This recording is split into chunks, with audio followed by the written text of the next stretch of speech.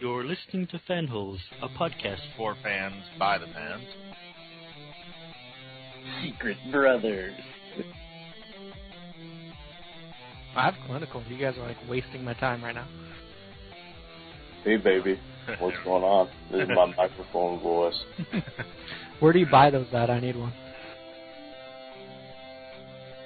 Yeah, I don't know what the fuck is going on. I didn't invent honorable mentions, mister.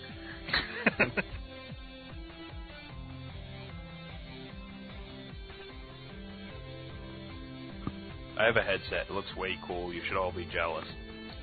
We are. I'm with Mike on that one. I'm a woman! It is our show. It's called Fanholes, not, what you guys want. We do a podcast? What the fuck? Night gathers, and now our podcast begins. It shall not end until our death. We shall take no wives, hold no lands, father no children. We shall wear no crowns and win no glory. We shall live and die on our podcast. We are the sword in the darkness. We are the watcher on the walls. We are the fire that burns against the cold. The light that brings the dawn, the horn that wakes the sleepers, the shield that guards the realms of fanboys. I pledge my life and honor for the Fanholes podcast, the pop culture podcast made for the fans by the fans, for this night and for all the nights to come. Hey guys! Welcome back to another bastard-siring, backstabbing, sister-fucking episode of Fanholes Podcast. Hey, what's up, guys? This is Derek WC. I'm going to be one of your hosts tonight, and joining me tonight are two of my wretched fellow Fanholes. Why don't you give a shout-out, guys, and let everybody know who's here tonight? Hey, it's Mike, and goddammit, I don't want to live in Westeros. Hey everybody, this is Tony. And am I supposed to like anybody in this show? I'm just gonna say, I think I would want to live in Westeros. Where else would you want to live? You might as well live there. If you're gonna have to live somewhere, you might as well live in Westeros.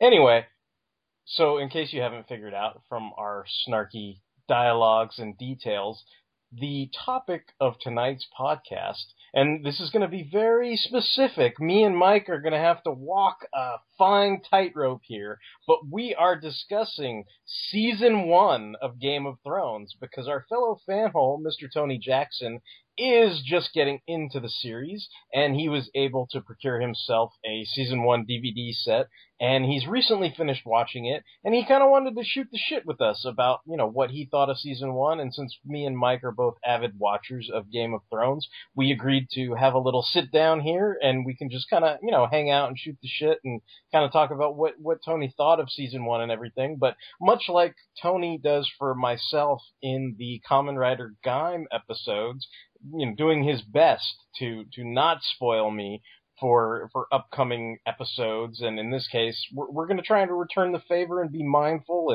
and not spoil the next 4 seasons, hopefully. I mean, who knows? This may be enticing to listeners to wait until me and Mike totally fuck it up. But, yeah, I mean, that's our goal, is to just kind of have a talk back with Tony about Season 1 and everything. And, I mean, if you don't know what Game of Thrones is, I don't know, I guess this is cliche to say, but it's I don't know why you're listening to the podcast. My game plan is not to go blow by blow into the 10 episodes of Season 1. I think we're just kind of going to ask what people thought of the season and everything. And, the basic premise is kind of as the title states. There are many warring houses, and they're all kind of fighting over the throne of the king in this fantasy fictional kingdom. And for the most part, I mean, it's very political. It's very, a sort of treacherous type of situation where there are, houses that, you may consider noble. There are houses you may consider strong but backstabbing, and there are houses you might consider shady and snarky and really just all around, dick facey and stuff like that, and all these different characters are vying for Lannisters. Sorry, they have their own agendas and machinations and everything like that, and so I mean that's kind of the long and short of it, without getting into like the nitty gritty, details. You did forget one thing though, Derek. Yes. You forgot one thing. Also, lots of fucking. Well, yeah. This is an HBO show, so I mean, you know what's funny? Like, I guess I can just share my introduction to Game of Thrones with everybody, and maybe you guys can also share your introductions, and make them as non-future season spoilery as possible. I guess me and Mike will have to, and then Tony can just say, kind of what he thought of the first season, I guess, once we finish. But I mean, I think the first time this series was mentioned to me was like, hey, have you seen that HBO show where the guy fucks his sister? And I kind of said, no. and it's like, yeah, there's this show where this guy fucks his sister. And I go, oh, okay. And then I decided not to watch it. So, like, I mean, that was kind of my first briefest taste of Game of Thrones. And then I think later on, there were people saying, oh, yeah, I think you'd like this. I remember Mike specifically saying, like, dude, I think you might like this and everything.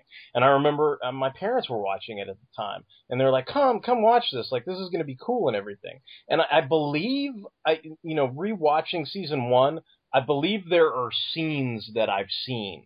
Do you know what I mean? Like, I remember sitting down and watching a few scenes with them. Some of them were inconsequential. Some of them were really badass, like when Khal Drogo, like, ripped the guy's fucking throat out of his, he got into that whole, contest and everything, and basically ripped the guy's throat out and everything because he was trying to stand up to him and everything. And so, like, I remember bits like that I kind of witnessed, but did not, I did not have the whole context of the saga that is the Song of Fire and Ice and everything. I didn't know everything behind it, but I saw bits and pieces of it. But I think at that point I was very resistant to trying to watch new series. I just kind of wanted to focus on, I don't know, whatever I was doing at the time, reading comics, watching comic book movies, and, fuck new TV shows, and I wasn't really gung-ho about it. I think once it rolled into the second season, I often kind of sat in on Sunday nights and watched it with my family and everything like that. And I went back and watched, the season 1 episodes that I had not seen. So then by that point I was all kind of on board, and then I kind of watched it from week to week at that point and everything. But I mean, I guess that's my Game of Thrones origin story or what have you. But I mean, what about you, Mike? Like, is there... would you like to share with the class, like, what your introduction to Game of Thrones was? Like, how you kind of got caught up in watching it? Have any of us read the books? I mean, I imagine Justin's read the book by this point, but I don't know if any of us have read the books. I know, of course, I have not read the book, but... I haven't, so no. I've never even heard of the books before I saw this TV show, which is kind of, I guess, odd, because the books have been around for, like, 20 years now, I think. Like, Derek, do you know when the first book was written? No, I have no idea, but I can look it up. I didn't realize they were that old. Yeah, he's done like one like every 2 or 3 years, I guess, for the past. I think they're on book 5 or 6 now. Yeah, I know they've officially caught up to the books as they stand. It is saying like one of the first novels was in 1991. So, yeah, that sounds about right. So yeah, that's over 20 years. Yeah. Yeah, you wouldn't think it, but these books have been like I said, I'm surprised that I had never heard of this series before until this TV show came on. No, my roommate's big into like fantasy and like he loves Lord of the Rings, and this is a sort of similar world a little bit, and like sort of medieval-ish, I guess, but. He was just, like, when the show was going to premiere, he was like, you want to watch this? And I was like, yeah. And, I liked it, and I watched the whole first season, and then I was like, okay, well, I guess I'm following this show now. So I have not dropped from it. That's interesting to bring up, and is probably not too spoilery, just given the context of the first season, is talking about sort of it is in the realm of fantasy, but, it's a very...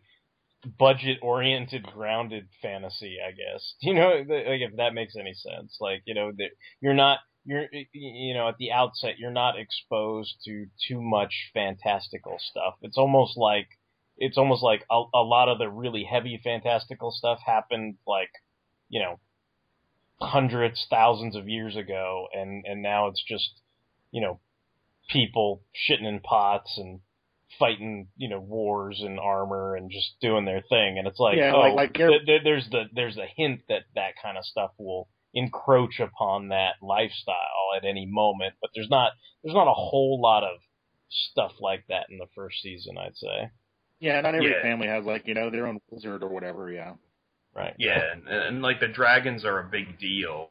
Like at the end of the season, basically. They're even a big deal just when they. I guess to most people those were just eggs that were, a gift or whatever. I don't think anybody thought that they would actually hatch, but I think even in the context of that, the way they treated them, it's like they were either of great monetary value or, to certain people they were of great, I guess you'd say, spiritual value. I don't know how to quantify that, but they were obviously viewed upon with great interest from both those kind of avenues. Well, I think that's one of the things that kind of works, though, as far as this first season. Again, this is all I've seen. Is like in the beginning, you do see some kind of supernatural stuff. Like that's the first scene where a group of the Night Watch pretty much gets their wallets taken hardcore. But still, even after that guy comes back, he's like, White Walkers everywhere. And people are like, yeah, whatever. It's more of like the Dark Ages, not like, a world of fantasy and magic.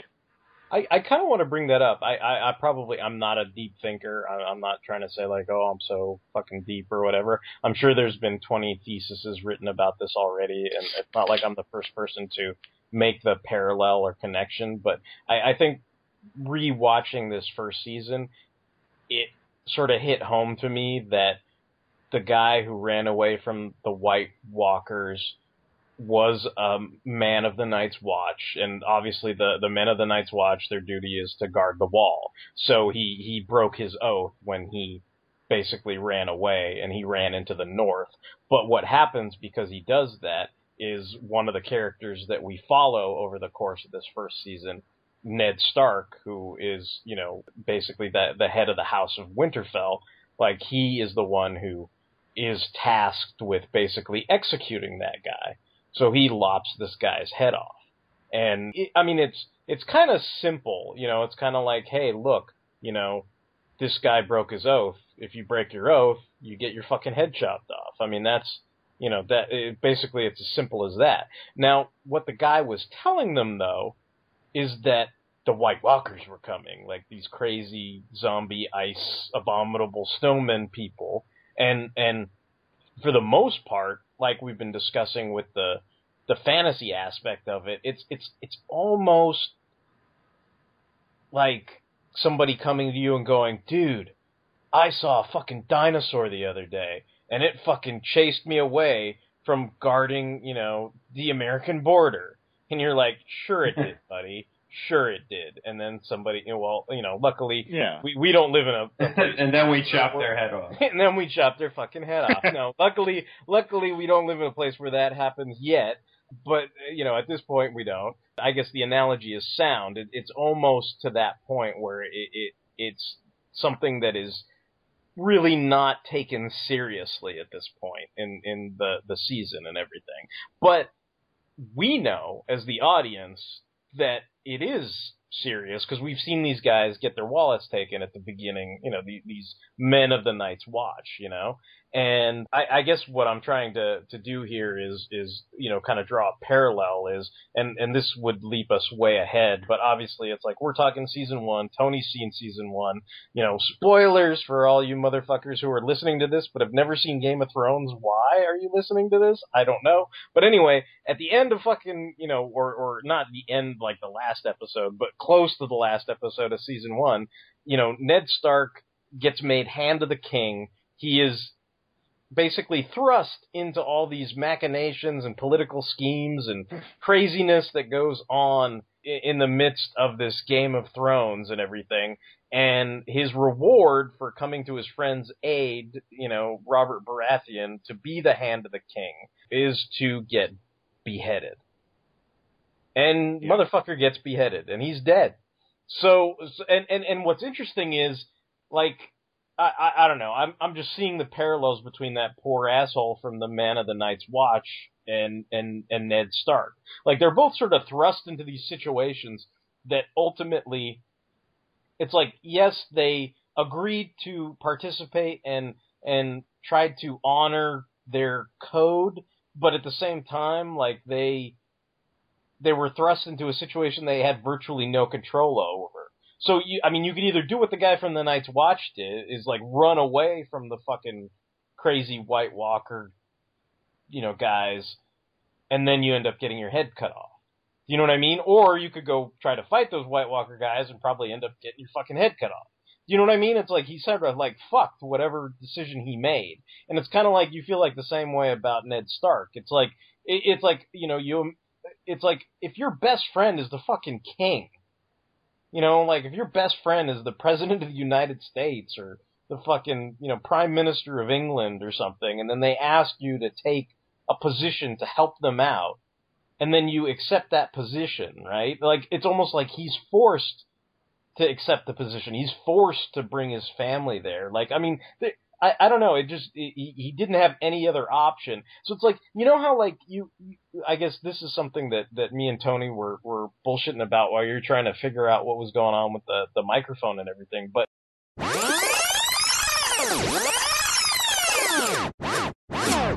man, if you're a kid in Westeros, shit. I saw you fucking. Yes, you did. What to do about it now? Push you out a window. Oh, that didn't happen in Westeros. That happened in fucking Winterfell. Winterfell. That was in Winterfell. And well, I'm talking about the whole land, like, apparently.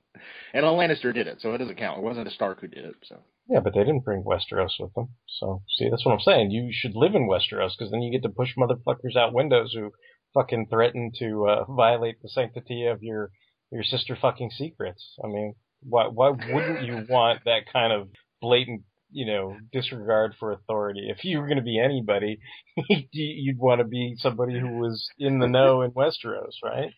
I don't know. But it'd be laissez-faire about, like, attempted child murder, yeah.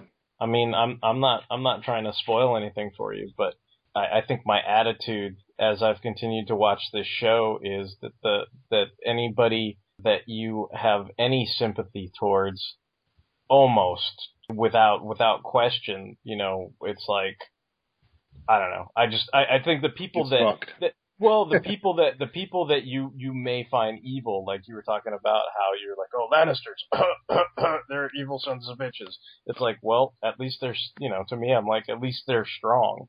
They might be evil or they might be like, not so nice people, but you know what? They're still strong and in charge and all that stuff. So it's like, Well, I mean, I'll give them this. They're not they are douchey, but they're not really shady. They're pretty fucking upfront. They're like, Yeah, no, I mean that's that's kind of Well, you gotta remember though, Derek. I'm mostly Irish, and the Stark family seems very close to like my heritage. So I like the Starks. Well, no, that makes sense. I mean, that's why I think in terms of I think I've gone through an arc of it where, I mean, I'm not gonna like pretend like I was like, oh, I always thought the Starks were fucking lame, but it's like at this point, like in time, I'm kind of like I don't think the Starks are as hot shit as everybody who is like all about them, and I think in the first season it's understandable that you would sympathize and think that they are hot shit. So that's no fault of your own. I think it's kind of like basically going like, oh yeah, I was like 8 years old and thought Batman was cool. Like everybody thinks that Batman is cool. Do you know what I mean? Like that's fine. Like there's nothing wrong with that.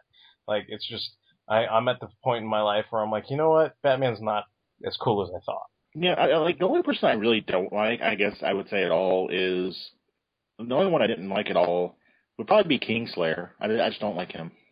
See, and that's what's interesting too, is I think I've listened to shows where you know, especially in this first season, I think, again, that's something that is 100% accurate. Like, I don't think a lot of people, if you just take the first season on its own merits, you're like, oh, he's like, you know, Iceman from Top Gun. He's like the dude you're supposed to think is a jerk face, right? But, you know, as the series progresses, I've heard podcasts where there have been women who are like, I hated that son of a bitch. And then by, you know, a certain point in the season, they're like, wait a minute, like, I'm starting to feel sympathetic, and how is that possible? I hated him, you know, like that kind of thing. So, you know, not that, you know, obviously I'm not spoiling anything. It's just, I think they're, you know, for the most part, the show is fairly engaging, and it takes you on lots of twists and turns. So, I mean, as far as it being, I think now I could get into a big whiny rant fest about the way it emulates real life, and then the way it, even though it's engaging, it tends to remove itself from certain entertainment tropes, and you know, like I think something that me and Mike could get into is you know, there's not a lot of catharsis in watching a show like this, and some people are like, well, some people are like, oh, that's just, you don't see the good guy win, you know, it's like, you know, and some people are like, well, that's just like real life, you know, the good guy doesn't always win in real life, and that, you know, fair enough to that point. I mean, I remember Big Country kind of made that point a lot on Bot Talk, where he was like, look, that doesn't happen in real life, and I appreciate that point. But my point is, this is entertainment. Like, at some point, you know, you want something, just anything, like, because it's like you're starved. If catharsis is water, when you watch the show, you're in a goddamn fucking desert. You know what I mean? Like it's just nowhere, man. And you're like, just give me a fucking drop, just any fucking thing, just something. You know how there's that, you know, trying not to spoil stuff for Tony, but you know how there's that big discussion, Mike, about, like, how there's not a lot of catharsis in a series like this? You know, it's not like a traditional thing of like, oh, look, you know, Jared is a fucking asshole in Gundam, and eventually Camille, like, gets to kick his ass but good, and you're like, alright, good. Like, you know, something happened to the guy who was a douchebag. You know, like, basically. He deserved that. Yeah. He deserved it, and the guy who was wronged sort of got to enact that, you know, comeuppance on that guy who deserved it. And I was kind of telling Tony, like, I was like, look, man, this is like a desert, you know, and you're looking for a drop of water, and the water is like catharsis, you know? And I just feel like it's like, if you're watching a film, right, a lot of times you want to identify with your lead character.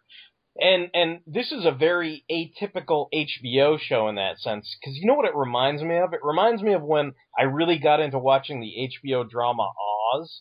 And it's like, there are all these guys in prison, and you kind of latch on to, like, whoever your favorite dude is. Like, just because you think he's cool, because, you know, you think he's a badass, the way he handles the other criminals. It's like, you know, I don't know, I'm just throwing shit out there. I'm not trying to be stereotypical, but, like, say, for example, you, Mike, if you watched Oz, like, maybe you latch on to some of the, you know, mafioso guys or something like that. Well, at some point or another, those mafioso guys are going to get killed, butt raped, or really fucked up.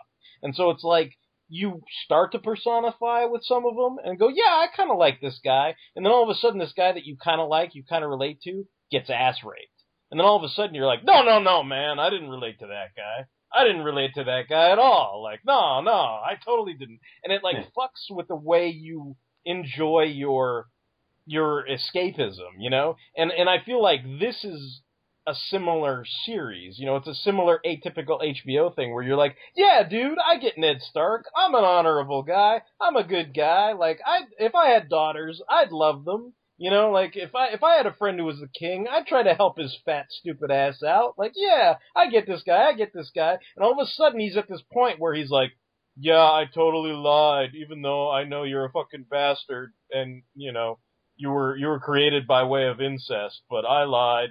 And then my head gets chopped off. And you're like, wow, like, that's, you know, it's like, he's so fucked. Like, I mean, it's just, and it pulls the rug out from under you in terms of any kind of traditional personification or identification you have with a fictional character. So I don't know. I'm just throwing all that shit out there all at once. But I mean, you guys have anything to say about that, or any thoughts on that? I really agree with that notion, and like when I was thinking of who my favorite character in this first season was, like I ended up with Ned Stark, and I was like, because he is the only one who doesn't like compromise in any way. Like he compromises, but he doesn't really like compromise his principles. He just keeps trying to work with them. But the thing is, like, even though he does that, like, he still ends up fucked in the end. Like, and it seems like a common theme of this show that, like, if you are honorable and you try to remain true to your ideals, you end up fucked, basically. Yeah, but you know what I don't get about that is, like, if certain characters would do certain things, now this is gonna be treading the line here. I'm trying to do my Dick Grayson tight walk balancing rope for Tony. But all I'm going to say is, and this may lead into some other speculation on my own behalf, or at least ideas of things I would like to see in popular fiction regarding Game of Thrones. But of what Tony has seen, all I'm going to say is, if Ned Stark had just straight up said, no, he's a bastard, created by fucking incest, right in front of all those people, I think, even though some people may have not believed it, even though they may have tried to spin it and sugarcoat it and twist it, at that point, he was saying, oh, no, he is the son of Robert Baratheon. And he was like basically apologizing for the sake of Sansa, I would say. Do you know what I mean? So in that sense, it's not like he was Rorschach. It's not like he was like, fuck you to the end. I'm walking out of this facility and I'm going to tell everybody what you guys fucking did. And then Dr. Manhattan fucking turns him into mulch. It's like Rorschach's like, oh, okay, guys. Like, I was wrong. Like, I'm not going to tell anybody. I swear I won't tell anybody. I really promise. And then fucking, I don't know, Night Owl, like, lops his fucking head off or something. I don't know. And to that, you're like, well, wait, he wasn't really... I mean, at that point, like, he wasn't really, I get what you're saying. Like, to a point, Ned Stark is, almost without fault or flaw or whatever. But it's like, it's so weird. He gets put in this so, like, this position where he's so fucked. It's like it probably didn't matter what he said for him, but it mattered what he said for other people. Do you know what I mean? And I guess he chose to me, it seems like the person that he was choosing to fight or choosing to fight for, or the decision he made seemed to me to be based on the continued survival of his daughters. Yeah. And that's why he played it the way he did. But, there's those aspects where you're like, man, what if it went a little different? And along those lines, I was kind of like, how they have those, like, what ifs for Marvel or Star Wars Infinites and stuff like that. Like, I'd kind of like to see, I mean, I know this is kind of far-fetched and probably wouldn't happen, but I'd kind of like to see, like, well, what happens if Ned Stark, announced that Joffrey was a bastard at his execution? Or, like, what if, Khal Drogo didn't get, like, cut with that fucking axe and get a pus-infected wound or whatever. Do you know what I mean? Like what would have happened then? Like basically it's became like King of the North. Well, yeah. It's like I'd kind of be like, the like the old what ifs. It's like, what if Khal Drogo had not died? Like what if Ned Stark had fucking gone to the Night's Watch? Like things like that. Like I kind of think that would be interesting because I think certain things that happen in this series, like if they didn't happen a certain way, like it's like, well, what if you just did this? Like something that I was really hoping for is, that one scene where Joffrey takes Sansa after Ned Stark dies and he walks her up to all the pikes and everything, and he shows her the pike of her, I forget what her name is, but, her little handmaiden, basically the one of the women who raised her, basically, that attended to her, like, every need or whatever. It's like they put her head on a pike. and then he makes he's her. got that whole, like, I could do this, because he's, like, standing on a little, Yeah, there's that moment where she's like, I could push this motherfucker off this fucking ledge right now, and he'd be fucking deader than shit. And it's like one of those things where it's like, you know, there's part of me that says, like, I get, like, in the context of, I also want to live. Do you know what I mean? So it's like, the minute she pushes him off, then it's like, you know, who knows, maybe, you know, the hound, like, lops her head off, or is forced to, like, rape the shit out of her, or what, you know, whatever the fuck happens after that. But not thinking of what happens immediately after, but just thinking, you know what? My dad's head is on a fucking pike. I don't know what else good I can do. I might as well push this fucker off, and consequences to myself be fucking damned. You know, like It's like I kind of, you know, I have that moment of, that's kind of the point where I would like to see, you know, it's like that's the point where I would have felt some kind of catharsis regardless of what happened to her afterwards. You know what I mean? And it's like, it doesn't ever, you know, in terms of this first season, without spoiling anything any further, you know, it obviously it does not go there. She has the thought, she sees it, and then the hound kind of taps her and is like, you know, basically it sort of squashes the whole thing. And you're just kind of like, oh, it was a tease. It was like a really good cock tease, and then nothing, you know? So, like, that's, you know, I don't know. I'm just kind of throwing shit out there. I guess I will say, like, as far as Ned Stark goes, I did go in here with some Hollywood knowledge, because I've seen Sean Bean in a lot of movies, so I knew he was going to die at some point. Sean Bean always does. That's what he does. He does. Yeah. That's just his lot in life. As far as Ned Stark goes, yeah, you really do like him in the beginning. You know, he's very. It's not even. I don't even know if you want to say honorable, which I'm not saying he's not. He's very likable. He seems like an everyman, you know, because he's not a king. He rules his house, but he's not like one of these big hoity-toity kings. And you kind of get involved in, like, his family and stuff. You like the Starks and stuff. They are my favorite family during the first season. Derek has said, watch further, you may change your mind. But for now, they are my favorite family. I think that's true of a great many people. I don't think you're alone in that assessment, Tony. I think people would still say today that the House Stark is still the house they're rooting for, their favorite family and everything. But I just kind of be like, well, yeah, you could be a fan of, you know, whatever sports team it is, but if your sports team is super fucked this season, it's like, that doesn't mean too much to me. You know what I mean? Like, that's all I'm going to say about that. But yeah, you can like the Cleveland Browns all you want. They're not going to win a Super Bowl. I think there is a difference, though. Whereas Mike sees him as really noble and stuff, I think there is a, like, small track of dissent. And I'm not saying he turns into an asshole, but he is slowly, bit by bit, made to do things he doesn't want to do, but he does them. I think one of my biggest things is when, what's the little girl's name? The youngest daughter? Arya. Ari? Arya. When her direwolf bites Joffrey, you know, they take off and she tells her dog to run away. And there's a big, you know, kind of court, I guess you would say, held. And since her direwolf ran away, it was decided that Sansa's direwolf lady had to be executed. And he doesn't want to do that. Sansa's in tears.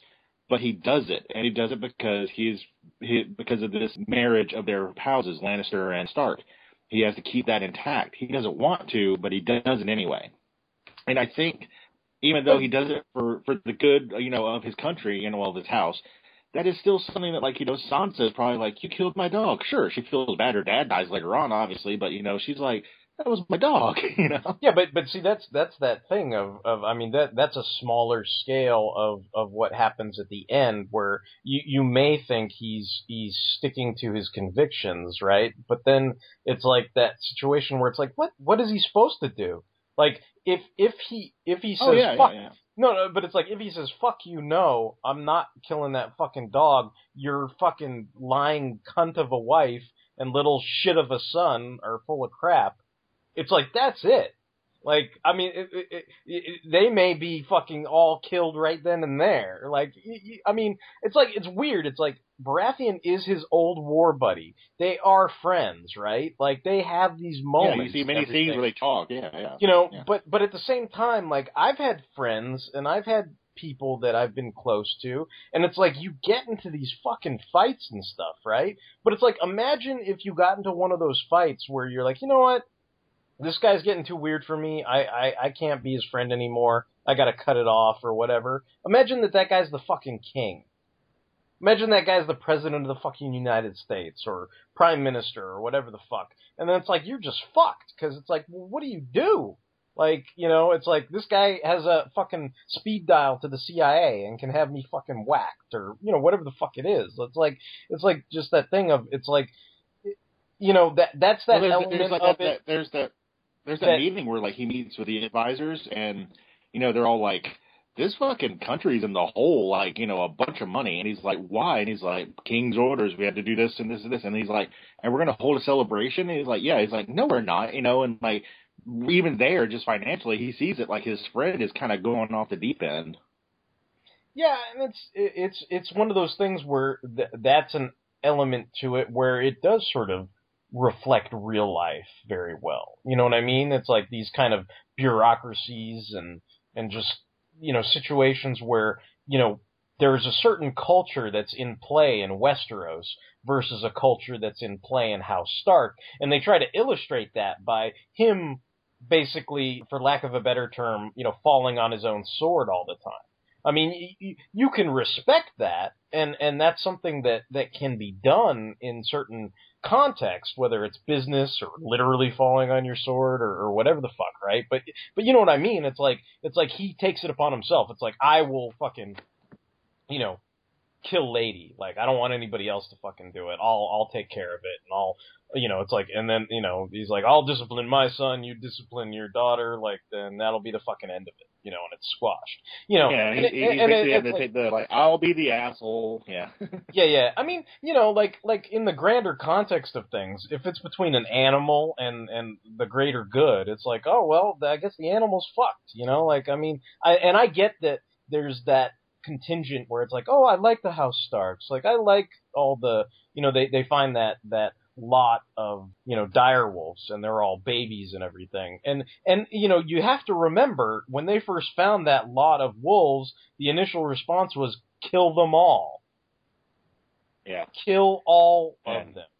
And it's like, it was only by the grace of like, oh, wait, the Starks are nice kids, right? It's like, Rob's like, well, wait, hang on. And I think it was Jon Snow who said, like, look, I forget who said it. It was either Rob or Jon Snow, but it's like, look, there's 5 of them for the 5, children of the Starks. And it's like, are you guys going to take care of them? It's like, we'll take care of them, Dad. It's like, okay, but I'm not fucking with them. Like, I wanted to fucking kill all these fucking direwolves, but all right, you're going to take care of them? All right. Like, then make sure you take care of them. So you're like, seriously? It's like, whose fault is it really? You know what I mean? Like, well, yes, the wolf was going to protect Arya, right? And it totally, like, jumped on Joffrey. But it's like, at the same time, you're kind of like, well, look, if you had that wolf fucking trained, maybe it wouldn't have done that. Maybe it wouldn't have caused this whole fucking kerfluffle in the first place. Like, I mean, I know that's like a dick thing to say, and it's totally counter to the way they try to play the sympathies of the, the situation and everything. But at the same time, it's kind of like, that's something that I think that wolf was trained. I think that wolf was trained. I just think he was trained to bite douchebags. He was trained to defend. Yeah, but see, the wolf doesn't understand the subtleties of the political machinations of that situation. It's like, if you're gonna bite somebody, right? Well, like, do it when nobody's fucking looking, man. Like, do it when fucking, it's like, what would be the harm if you really fucking wanted to stick it to Joffrey? It's like, let him have his fun. Let him fucking stab the stupid fat butcher boy. Fine with me, but guess what? When it's late at night and I got my fucking needle and my fucking wolf, just like fucking Jon Snow, like, talk about, like, political machinations and who knows his shit in the first season and knows how to handle it. Does Jon Snow have his wolf fucking kill somebody in the middle of the yard for everybody to fucking see? No. He fucking does it in the middle of the night. The wolf fucking comes out, is like, I'm gonna bite your fucking nuts off if you fuck with the fucking fat guy, Sam, and if you keep fucking with him. And then after that, everybody's fucking Jon Snow's best friend. So it's like, I mean, there's a way to do it where it's like, where it's more, that it's more manageable, at least in that situation. And it's like, in that case, it's like they're kids their wolves are fucking stupid, and it kind of falls apart. Yeah.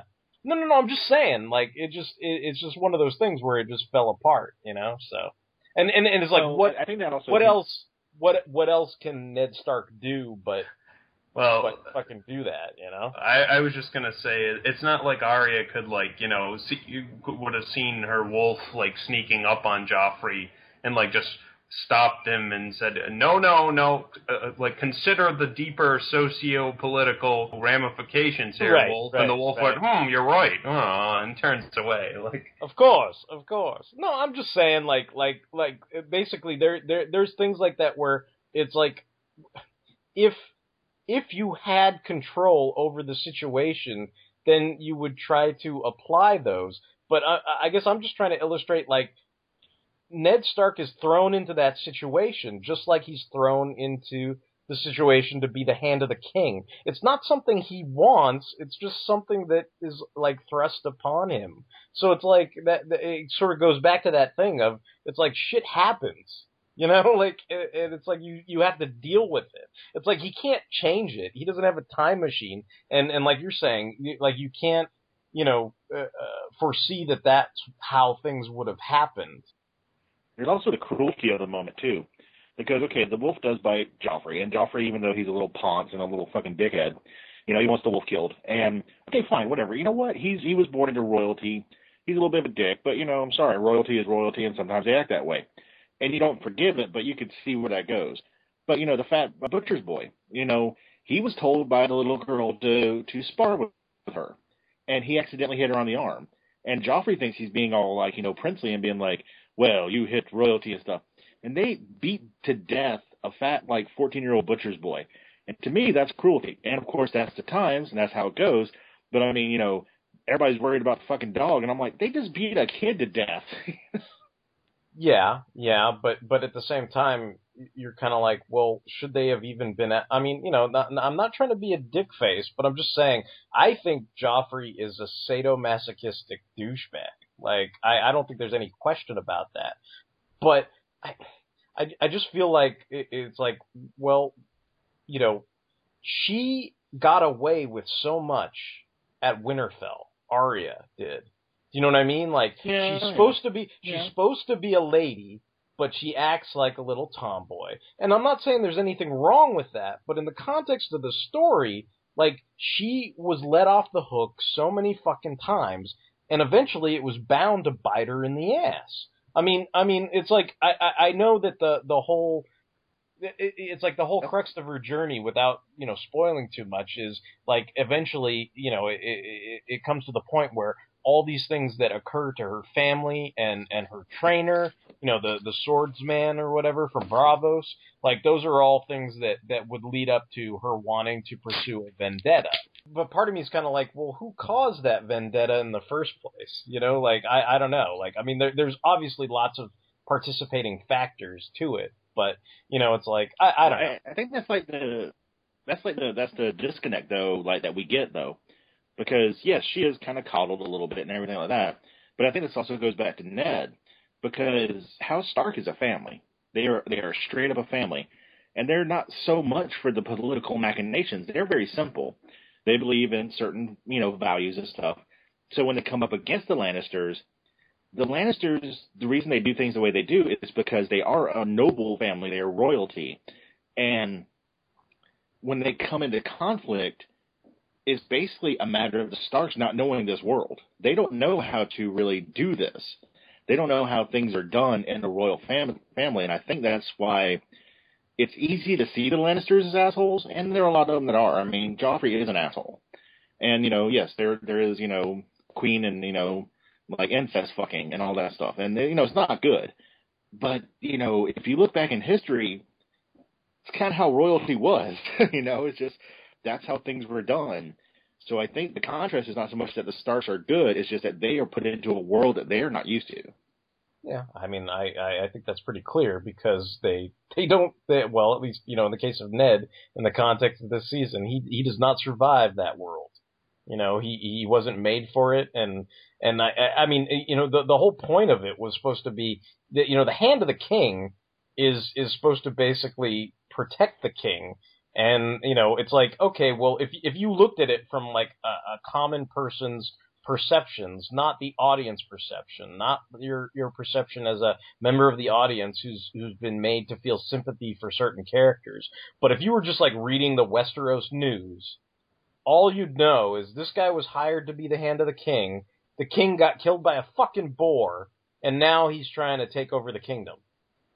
Like, that's all you pretty much know, right? So he seemed kind of like a douchebag who failed at his position and was trying to, like, take advantage of the situation. So he would not look as honorable and kind of the everyman, the family man that we see him as, because nobody would really have that context. Or if they did, they wouldn't really care about it all that much, Yeah, exactly. Yeah, I mean, like, Ned is very sympathetic, but at the same time, is like, I hate to say this because it sounds mean, but he fails because he doesn't know what he's doing. He's doing his best, but his best is just not good enough in this situation. Well, it's interesting because it does turn into this kind of mystery situation, like he's trying to figure out, like, why things happen the way they did. I mean, the reason why he's asked to be the hand of the king is because the former hand was murdered.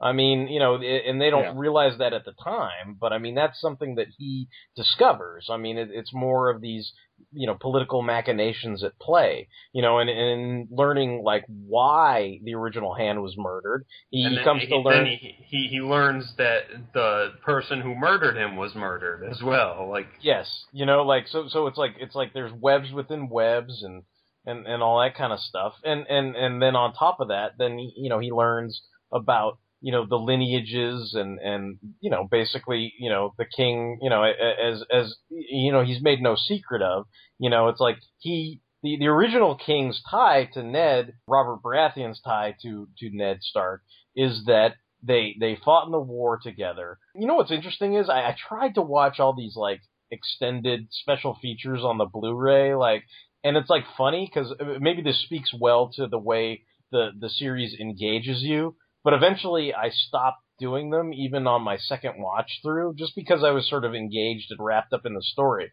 But I will say that when you actually click on some of them, they do provide, like, this kind of backstory. And I think they even get some of the actors to narrate what they're telling you. So it's like there's stuff from the point of view of, like, Bran, and there's stuff from the point of view of, like, Robert Baratheon, where he's like, oh, yes, I fought in the war, and it's like, basically it's like he liked Ned's sister, and they were supposed to be married, and then the Mad King was the one who, like, I don't know, stole the sister away, basically, and that's what caused all the other, kingdoms to team up against the Mad King, basically. And so that's how that all came down. So, I mean, ultimately, it's like the reason why Robert Baratheon is in power in the first place is because he sort of led the charge, and Ned's sister ended up dying, and so he was forced into this arranged marriage with Cersei of the House Lannister, who's fucking her own brother, and it's like it's like this loveless marriage, and she, despises him because he really only had eyes for Ned's sister, and in the meantime, he's off, like, fucking everything else that moves, and he's got a bunch of bastards all over the place, and then it turns out, of course, that Joffrey is really the son, well, basically everybody, every one of their children is really the son of, Jaime Lannister, her brother, and herself, Cersei, so it's like, there's all this kind of crap going on, and of course, Ned uncovering everybody's dirty laundry does not endear him to anybody in that city. I mean, that's not, I mean, knowing something, but then being the honorable guy and trying to, broadcast it to everyone, well, yeah, that's not going to be, I mean, there are people who probably knew that for a long time, but the reason why they're still a member of the inner circle, you got guys like Littlefinger and, God, I'm trying to think of everybody's name here, but, the eunuch guy, I was about to say the eunuch. Varys, you got Varys. The whorehouse keeper. I forgot his name. Yeah, Littlefinger. Yeah. Oh yeah. Sorry. Yeah. So I was thinking of Littlefinger's Tyrion because I'm not familiar with this world. I always keep thinking that. Yeah. So anyway, but you have Tyrion. You have Tyrion. So Yeah. I like Tyrion. Tyrion. I think weird. Yeah. Well, I think I would argue that to this point, and without spoiling anything, for future seasons, I mean, while I agree that Ned Stark is someone that you are definitely led to identify with and follow the story along with, I think I would say like one of my favorite characters from the series is Tyrion Lannister. Tyrion has that quality where he is duplicitous and he does seem he's scheming, but he's also a dwarf, and he is obviously not his father's favorite. His father, even when he compliments him, gives him backhand remarks. He's like, I'll make you like this position. You are my son, after all. He says it with such dripping, hatred. And Tyrion, like, even though he may seem like he's kind of evil, there's also this side of him where, even in the first season, I know later on people love him. I could see this even in the first season that he has his own ideals. And if nothing else, you have to respect somebody who is like, I don't want to be this fuck. I know my family kind of sucks, and I want to do this my way. It's as weird as it sounds. It's like Tyrion actually has some like moral standards, like no matter what else he is, and like how debased some of his tastes are, or whatever. It seems like he has like an actual level of moral fiber. Well, I think one of the scenes that illustrates that I like, and it's also because there is that. I know I said, catharsis is like a drop of water in the desert, but this is one of my drops of water in the desert where, it is after they push, one of it's Bran, right? That's his name, right? The kid who falls. Yeah. Right. Yeah. So Bran gets pushed out of the window by Jaime Lannister because he comes in and he does all this climbing around Winterfell, and he of course climbs up and finds them fucking in the tower, and then of course he gets pushed out because he's seen them and they don't want him to reveal it and everything.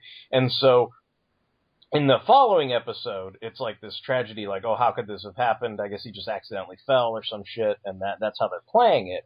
And so there's this moment where Joffrey comes up, and it's like, I didn't want to talk to the Starks. Like, why do I need to talk to them? Blah, blah, blah.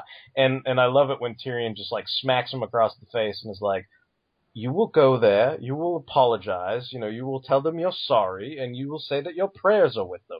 And it's just like, it's fucking, and he's like, I will do no such, and he just fucking smacks him again. It's like, you will do this, because you're a fucking king, or you in the lineage, and you've got some fucking decorum to attend to, and you will fucking do this. And like, that to me is like, I know maybe I'm exaggerating a bit, but to me that's like the drop of water of catharsis in the desert that is Game of Thrones non-catharsis. It's like that moment where you're like, that's right, I'm glad somebody got to smack that little shit, like in this season, and it also illustrates what you guys are saying, that he does have a sense, his own sense of moral fiber. I mean, obviously, he goes around and he whores and he drinks wine and he, loves his ladies, and he kills, and he, is involved in all kinds of debauchery and stuff. But, at the same time, it's like he does have a,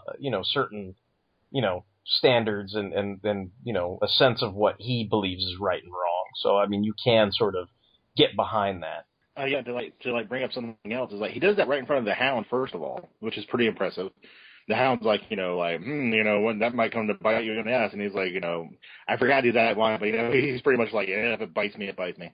But also, as far as Lannisters go, he's also like one of the only ones who goes with the troop to the Night's Watch. And then, he goes to the Wall, and and him and Jon Snow actually form they have a very interesting relationship. I don't know if I would consider them friends, but I think there is some mutual respect there. Yeah, I think I think him being a bastard and Tyrion being a dwarf, it's one of those not so subtle comparisons that they went through some similar hardships. I mean, you see in the introductory scene with all the brothers and everything how even though you say that the Starks are a nice, good family, and the brothers do look down on Jon Snow. Yes, they do. Well, I don't think so much the brothers. I mean, to me, it seems like the brothers and sisters probably are the ones that love him the most. But, you know, in that opening scene, when Catelyn looks at him, it's like, oh, you're the fucking offspring of some bitch my fucking husband fucked. I can't fucking stand you. Like, don't even fucking look at me. Like, that is the look she gives him. Or that, you know? There's that scene with Bran where he comes in and he's, like, very, you know, gentle, and he's, like, you know, wanting his brother to wake up. And she's like, I want you to leave now. And I'm like, what the fuck, man? I mean, in all other contexts, Catelyn Stark is a noble lady. She seems like a good wife. She, you know, obviously loves all the other children that she has, you know, that kind of thing. But in that specific context, you know, like that I guess maybe that's another thing that is very much like the real world. You know, there may be people that are, you know, considerably good people in certain contexts, but you throw in like some unexpected twist, you know, and you know, like, I mean, you know, who knows? Maybe to a lot of people they say, well, yeah, that's fucking justified. Her husband fucked some other woman, and of course she's gonna be pissed off. And it's like, yeah. I mean, you know, you're right, I guess, but you know, at the same time, I mean, if you're, what did he do? Yeah, but you know, he did not. Yeah, exactly. He was not. You know, you know, the sins of the father are visited upon the son. You know, basically, you know, and it's like, oh, well, she can't be mad at her fucking husband, so she's gonna be mad at this kid who had nothing to fucking do with it. Like, it's like, okay, you know, you're not as you know, I mean, you can hold the Starks up on a pedestal, but they're not, you know, all fucking, you know, strawberries and fucking roses and shit, you know. I guess one thing I want to kind of go and broach is just we've talked so much about the Starks and the Lannisters. There is kind of a side story during the whole season because they don't really interact a whole lot. I guess we should talk about the Targaryens. God, I it's like I need to bite my goddamn tongue. I can't say anything. Yeah, we should talk about the Targaryens. Yeah. No. I just feel like I felt like a tirade coming on, and I'm like, I can't tirade, Tony. I need you to experience it on your own without my petty tirades or whatever. But yeah, there is the House Targaryen. I mean, the Mad King was Targaryen, so these are the offspring of that king and everything. Lineage. And so they do have a claim to the throne. I would argue that her brother is Daenerys.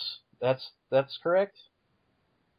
I think I'm really bad with names. Yeah, it's Daenerys Targaryen, and I think it's Daenerys Targaryen is her brother. There is, you know, the not so subtle hint. I mean, even though they don't physically show you, but they do intimate that the Targaryens were all about the sister fucking as well. So there's that kind of element to it where you're like already kind of at unease. He's kind of selling his sister off as property almost to Khal Drogo, or did I say Khal Drogo? Yes, Drogo. I know, Khal Drogo. I'm totally like Farscape and fucking Stargate, and I'm getting Superman. It all mixed up.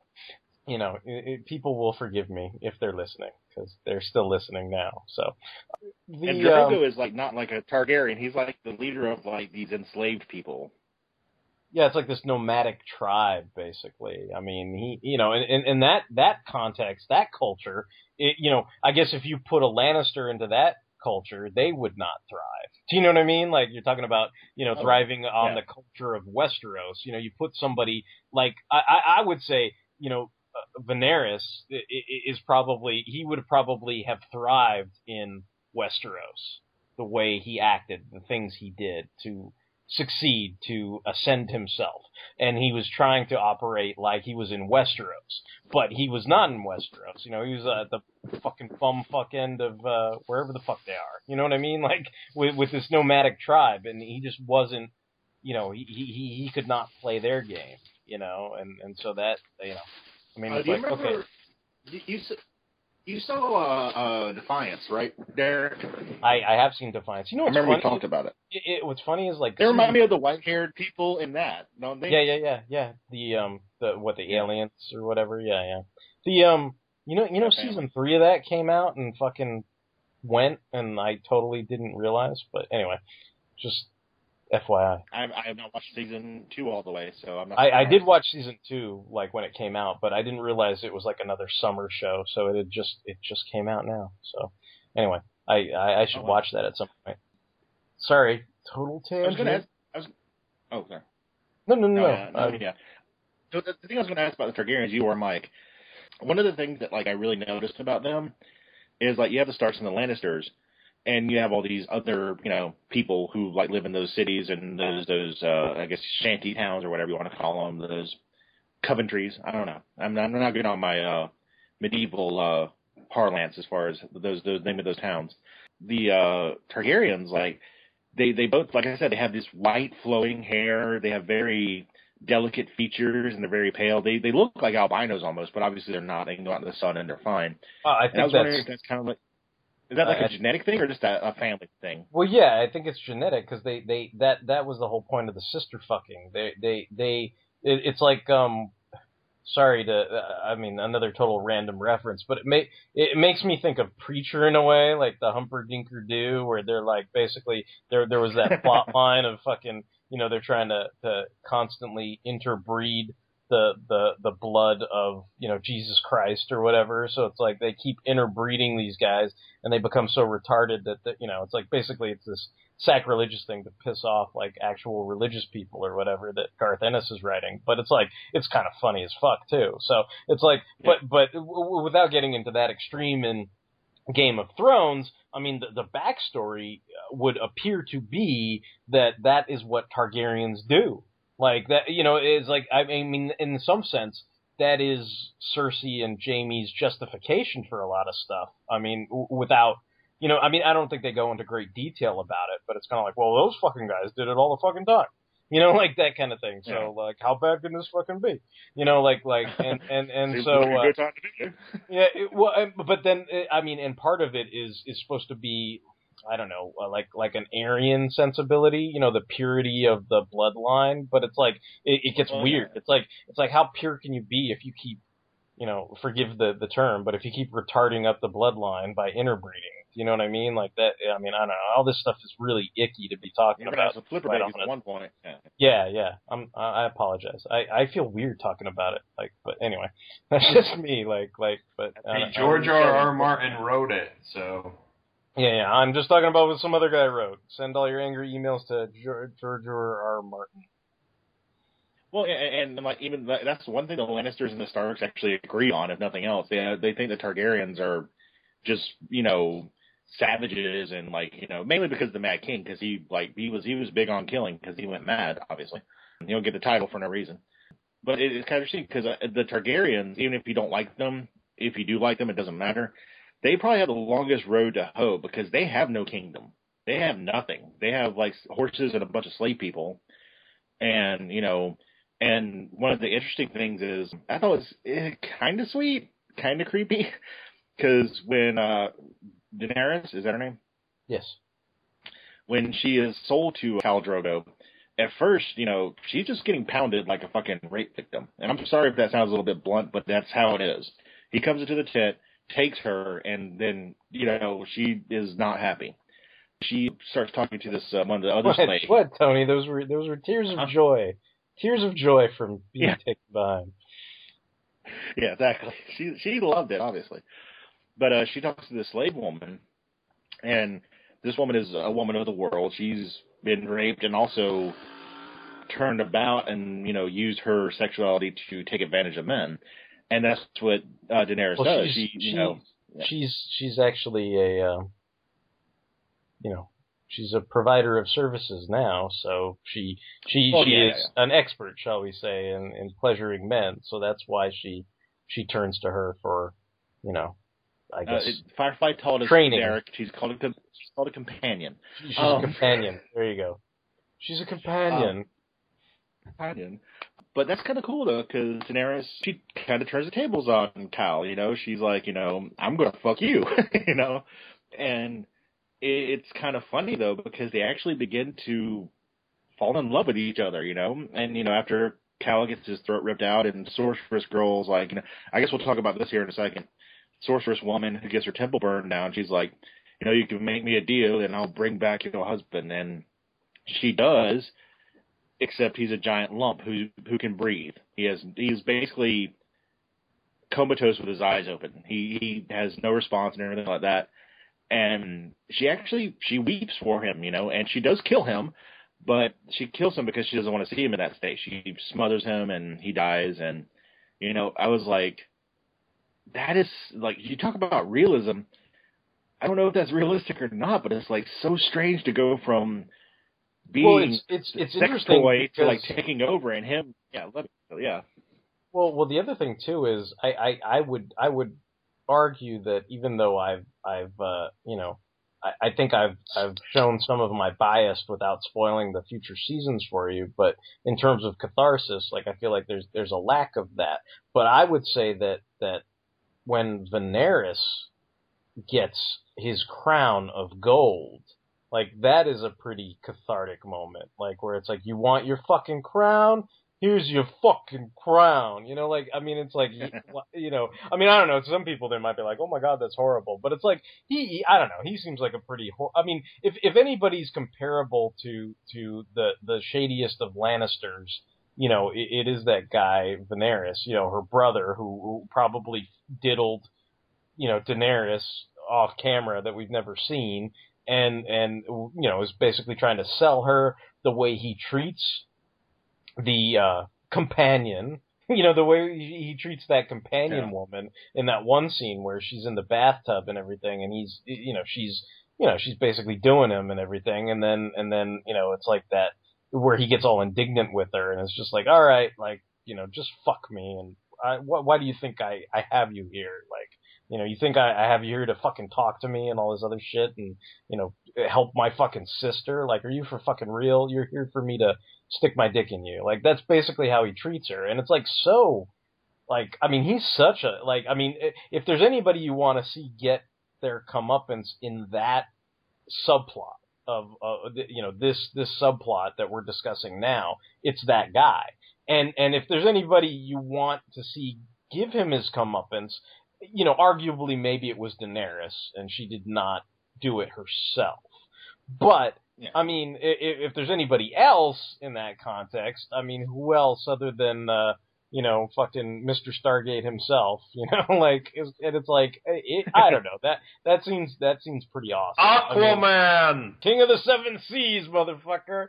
You want a gold crown? I will put a gold crown on your head. And then he was like,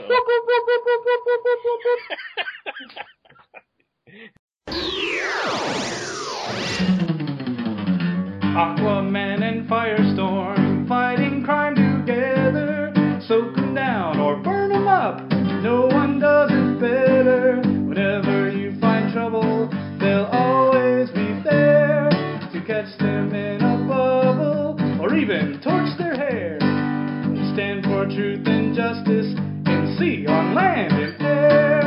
Firestorm and Aquaman, they make a super pair. The Fire and Water Podcast, celebrating Aquaman, King of the Seven Seas, and Firestorm, the Nuclear Man. Available weekly on Aquaman Shrine, Firestorm Fan, and on iTunes and Stitcher. I'm one of your hosts, the Irredeemable Shag, here to talk about Firestorm. Along with me is my co-host Rob Kelly, here to talk about some guy that talks to fish. Really? You're going to pull this crap during the promo? Bad enough I have to put up with your shenanigans every week, but... You heard my noob thoughts on the Targaryen subplot, Mike. I want to hear it from somebody who's watched all this. Like, you don't have to get spoilers, but what do you think about the Targaryen, like, parallel storyline? I don't know why I was, like, too interested in it, like, the first time I watched this season. Like, I was kind of, like, I understood, like, they've set it up pretty, like, quickly, and they explain that, like, they are children of the former king who was crazy, and obviously, like, Robert Baratheon wants them dead, and, he obviously sees them as a threat to his crown, even though they've they've probably been like hidden away for a long time. But I don't know, like it definitely seemed like extraneous, but like I guess I was interested eventually in it, but I don't know. I guess I wasn't as interested as the the stuff going on the other continent, basically. And yeah, I agree with Derek that basically when he gets the gold crown, I was like, okay, finally, like that guy was an asshole. Yeah, so. But I mean, other than that, it's probably like that subplot was not as interesting to me as the other stuff. I guess the reason too why I bring up the gold crown is that to juxtapose it with what happens after that point. And Tony was talking about, basically what happens. I mean, she loses her child, she has to do a fucking Kevorkian on fucking Aquaman, it's like all this shit goes down, and it's very sad. And you see how that lady basically, played on her kindness. Talking about what ifs and infinites, it's like, what if fucking Khaleesi did not rescue the old evil witch bitch?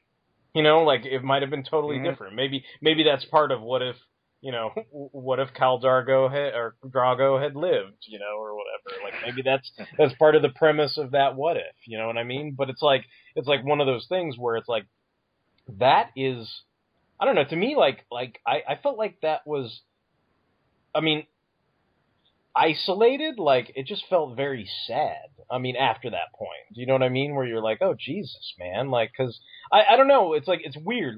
If you come to the crux of it where you react to it as Tony did at first, where you're like, oh, well, Daenerys is just a rape victim for this guy. You know what I mean? At the beginning. And then by the end of it, it's like, she's this loving, devoted queen. So it's like very interesting. It's like, I guess feminists maybe have a field day with that story arc or whatever. I don't know. But for me, it's kind of like, well, if you started out that way, do you think it's cool the way, Khal Drogo went out? Or, I mean, to me, it's like, well, I mean, there are things about that character that you can respect a lot more about almost any other character in the series, even though he's perfectly okay with all his men raping and pillaging as they go through and start conquering all this stuff. It's like, what I find interesting is he's not really all about conquering and doing shit like that per se, but it's when they try to kill his Khaleesi. Do you know what I mean? Like, when they try to kill Daenerys, then it's like all bets are off. Like, what? Like, he's like, kind of like, what is this bullshit? This chair everybody's fighting about? And she's like, no, it's a throne. And it's like, what chair? Like, who gives a shit about a fucking iron chair? And, it's like, but then it's like he sort of gets into it once, they start, attacking and threatening the life of his wife and unborn son. You know what I mean? So it's like one of those things where he's like, wait, what? Like, okay, let's get a fucking crown. Let's get this fucking, we're gonna fucking rape and pillage everybody, and then we're gonna go to that fucking Westeros place, and we're gonna fucking fuck shit up and everything. And it's like, I'm going to take back Atlantis. No, not Atlantis. Well, that's the kind of thing, I think, where you're like, I need to not talk now. Do you know what I mean? Cause it's like one of those things where you're like, okay, it's something that would have been nice to see, but, it's not so much a spoiler to tell you that Khal, Drogo does not do that. But I would like to see a what if, where it was like, what if Khal Drogo did arrive in Westeros and raped and pillaged people and fought the Hound and, did whatever the fuck, you know what I mean? And raped raped Sansa and raped fucking Arya and raped everybody, or whatever, and fucking, killed all these people or whatever, like, send all your angry emails to fanholespodcast@gmail.com. But, you know what I mean? What if he, I don't know, threw Tyrion around like a fucking basketball or, whatever. But, but obviously that doesn't happen, but it's like, I think I feel like rewatching this, I was able to revisit I'm trying to say this without it being spoilery. Like, I feel like revisiting the first season reignited the passion and wonder, like the sense of anything can happen, or like, I just felt like seeing season 1, I felt like there was that George R.R. Martin had that there was this master plan, that there was a reason why everything was happening, like it was all leading to something. And not trying to be a major downer, not trying to be a spoiler. I don't know that I feel that way today, but rewatching season 1 made me recapture that sense of, these are all chess pieces on a board, and they're being immaculately moved in a certain position so that cool stuff can happen. And I'm not entirely sure that is what was actually going on, but I did feel that way rewatching it again. Is it kind of like watching Star Wars, like the original trilogy, and enjoying it and being like, I love Star Wars.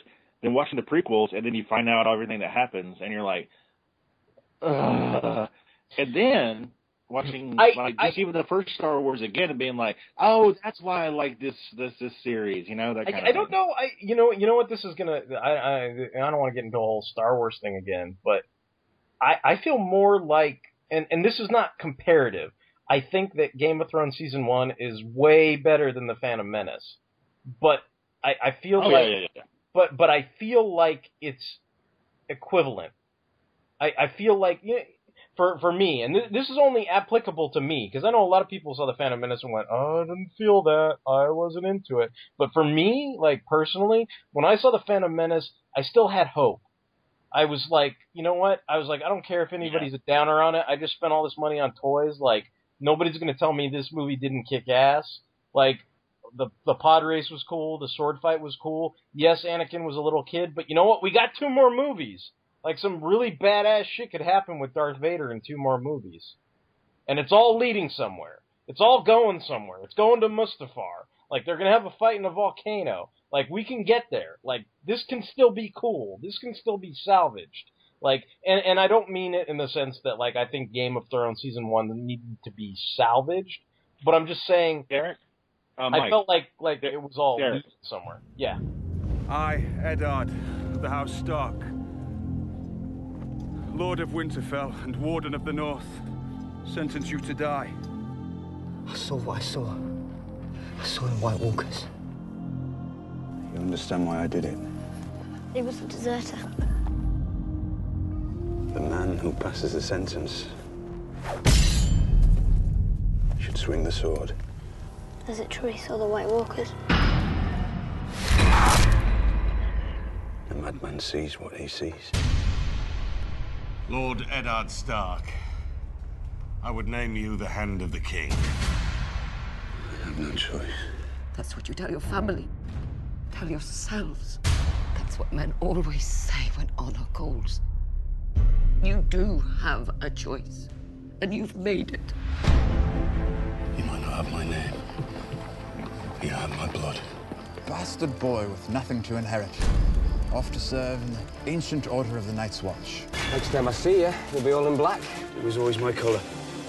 You were never afraid. There's nothing to be afraid of. You've chosen your opponents wisely. I have a knack for it. The Targaryen girl convinces her horse lord husband to invade. We won't be able to stop them. Get it over with. Cut her throat. We commit murder on the word of this man. I'm a purveyor of beauty and discretion. All desires are valid. Jury. To a man with a full purse. We've come to a dangerous place. I was trained to kill my enemies. As was I. Everybody knew what this place was. No one told me. Well, Lord Snow, it appears you're the least useless person here. Perhaps I was wrong to distrust you. Distrusting me was the wisest thing you've done since you climbed off your horse. You think it's honor that's keeping the peace? It's fear. Fear and blood.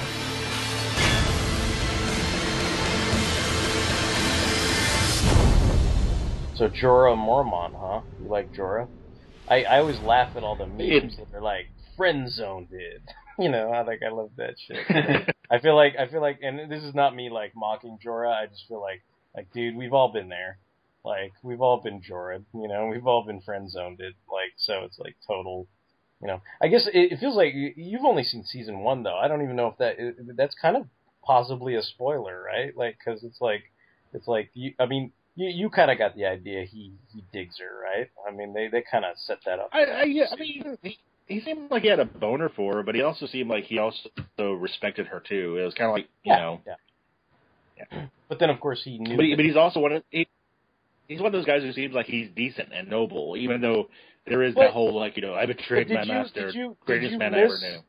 Did you miss the whole part that, like, he's one of Varys's fucking birdies? I mean, he's not really honorable. He's there spying on her.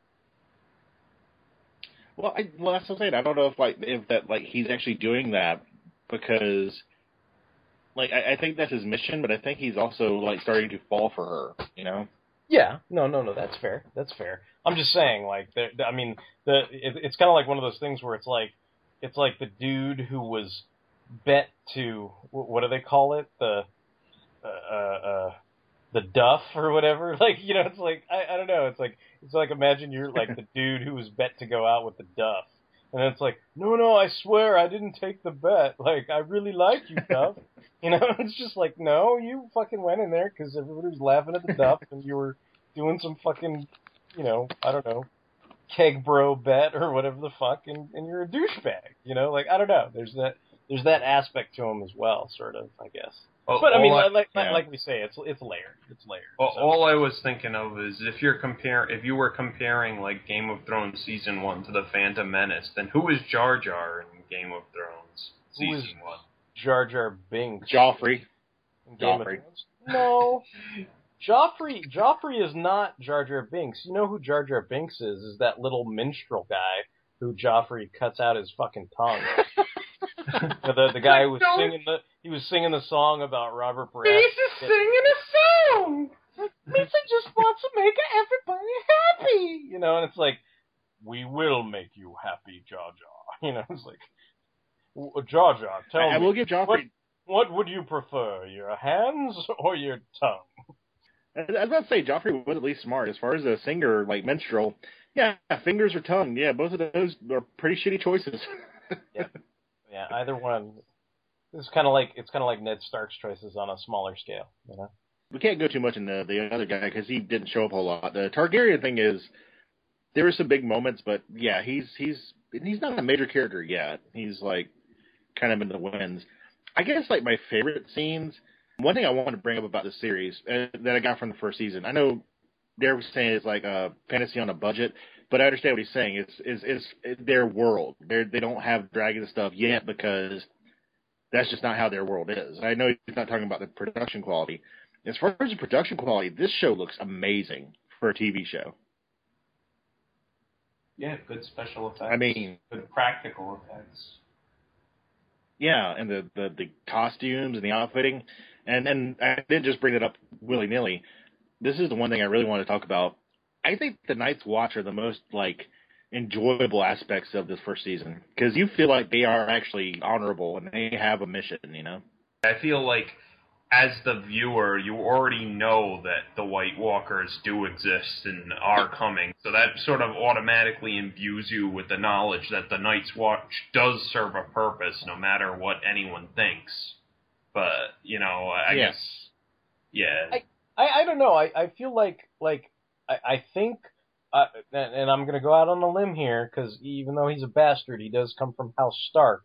But I'm going to go out on a limb here and say that Jon Snow is probably a lot of people's favorite character in Game of Thrones. And hold on, Derek. I think you're going way out on a limb there. What I'm going to say furthermore than that is, the Night's Watch has to be the most bureaucratic bunch of fucking middle management stupid fucks, like, in the whole show. Like, I mean, because otherwise, because it's like, yeah, you like Jon Snow, and he comes in and, you know, he does a bunch of cool stuff and everything, and this is not I'm trying to walk the tightrope and everything, but yeah, Jon Snow is a lot of people's favorite characters. He does a lot of cool things. He is part of what makes watching that Night's Watch subplot so engaging. Beyond the moments with Tyrion, and I know a lot of people like Samwise or whatever, as a character and stuff like that. And he plays a pretty decent role in this. I mean, I think his role gets bigger as the series goes on. But I mean, he makes a good showing this season, I think. And those are the characters that I would say are the most likable of the Night's Watch. But there are a lot of characters, again, without spoiling anything, that are a bunch of middlemen. I mean, let's just take the opening scene, for example. We talked about the guys who got their wallets taken. Now that guy, the young guy who was supposedly in charge and everything, and telling there was supposed to be the one ranger who was like a vet. He had been out there on the Night's Watch for like 25 fucking years. He knew the fucking wall inside and out. He'd done service outside of the wall and inside of the wall, and he was supposed to be really like a super vet. And then there was the guy we talked about who fucking lost his shit, ran off to the north, and got his head chopped off, right? And then there was the guy who was in charge of him. He was a young, snot-nosed little fuck who was talking shit to them the whole time. So it's like when he died, I was just kind of like, well, you're a fucking asshole. And that was my take on that opening scene.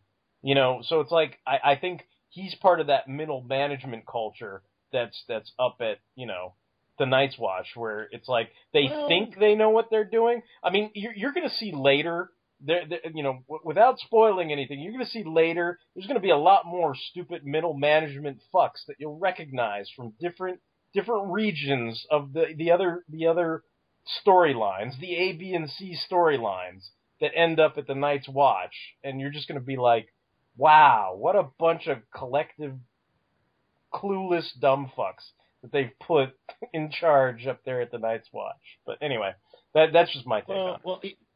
Well, you gotta understand, when I say I think noble, like, I'm sure there are, like, more layers later on where it does get kind of stupid. And yeah, even some of the people who are in charge are kind of, jackasses. But I think when I say noble, is like, the people who are noble, like, okay, yeah, like Jon Snow. And even the guys he beats up, who later become his friends, they don't want to be there. They were forced to be there. And they are actually the most steadfast. They become brothers and stuff. And I respect that. I think that's really cool. It's like, you're put into a situation you don't want to be in.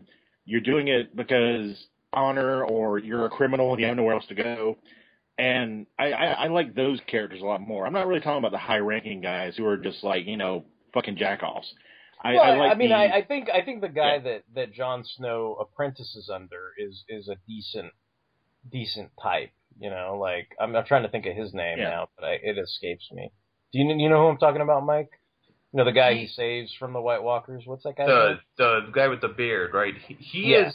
You guys might not know this, but he is also a Mormon. He is Jorah's father, actually. Right. Yeah, that's the connection. Oh, okay. I was trying to think of that because it's like there are all those connections. It's like Varys is a Targaryen, just like Daenerys and Varys or Daenerys.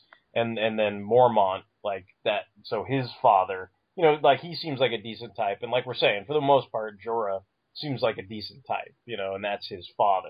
So that was the whole deal with them. Like there's lots of interconnectivity. It's not quite as bad as like Cornrow Cousins Chapter 1 bullshit, but there's like lots of connectivity that you might not even catch if you casually watch the show, because it's never anything. I mean, it's not really explicitly spelt out.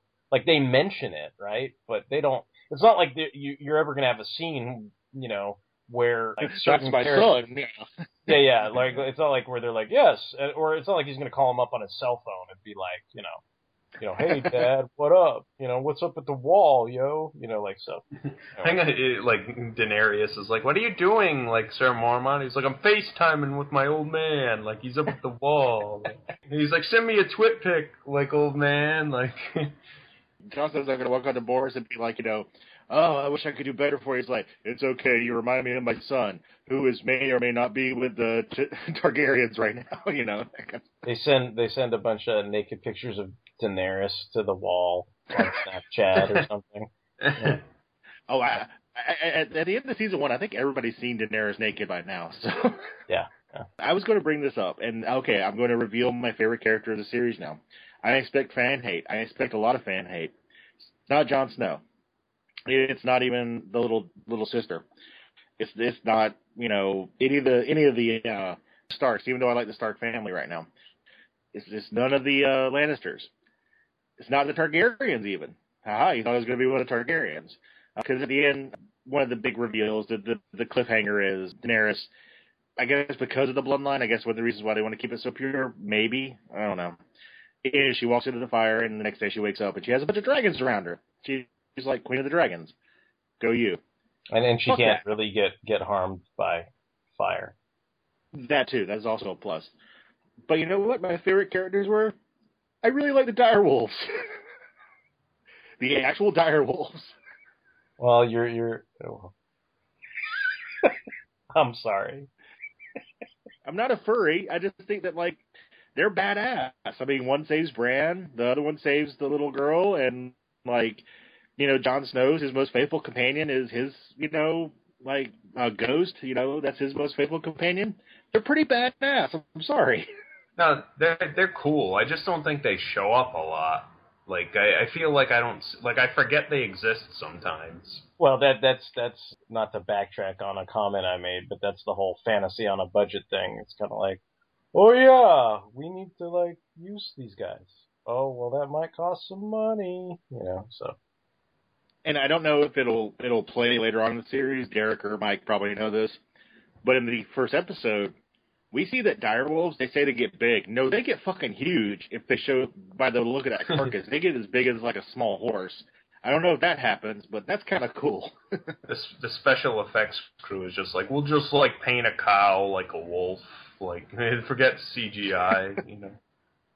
the bag on the cow's head says dire wolf on the top. Yep. Yeah, that's how that goes. I don't know. I just thought, like, I'm not even like a big animal person. I'm not one of those people who cries at dog movies and stuff.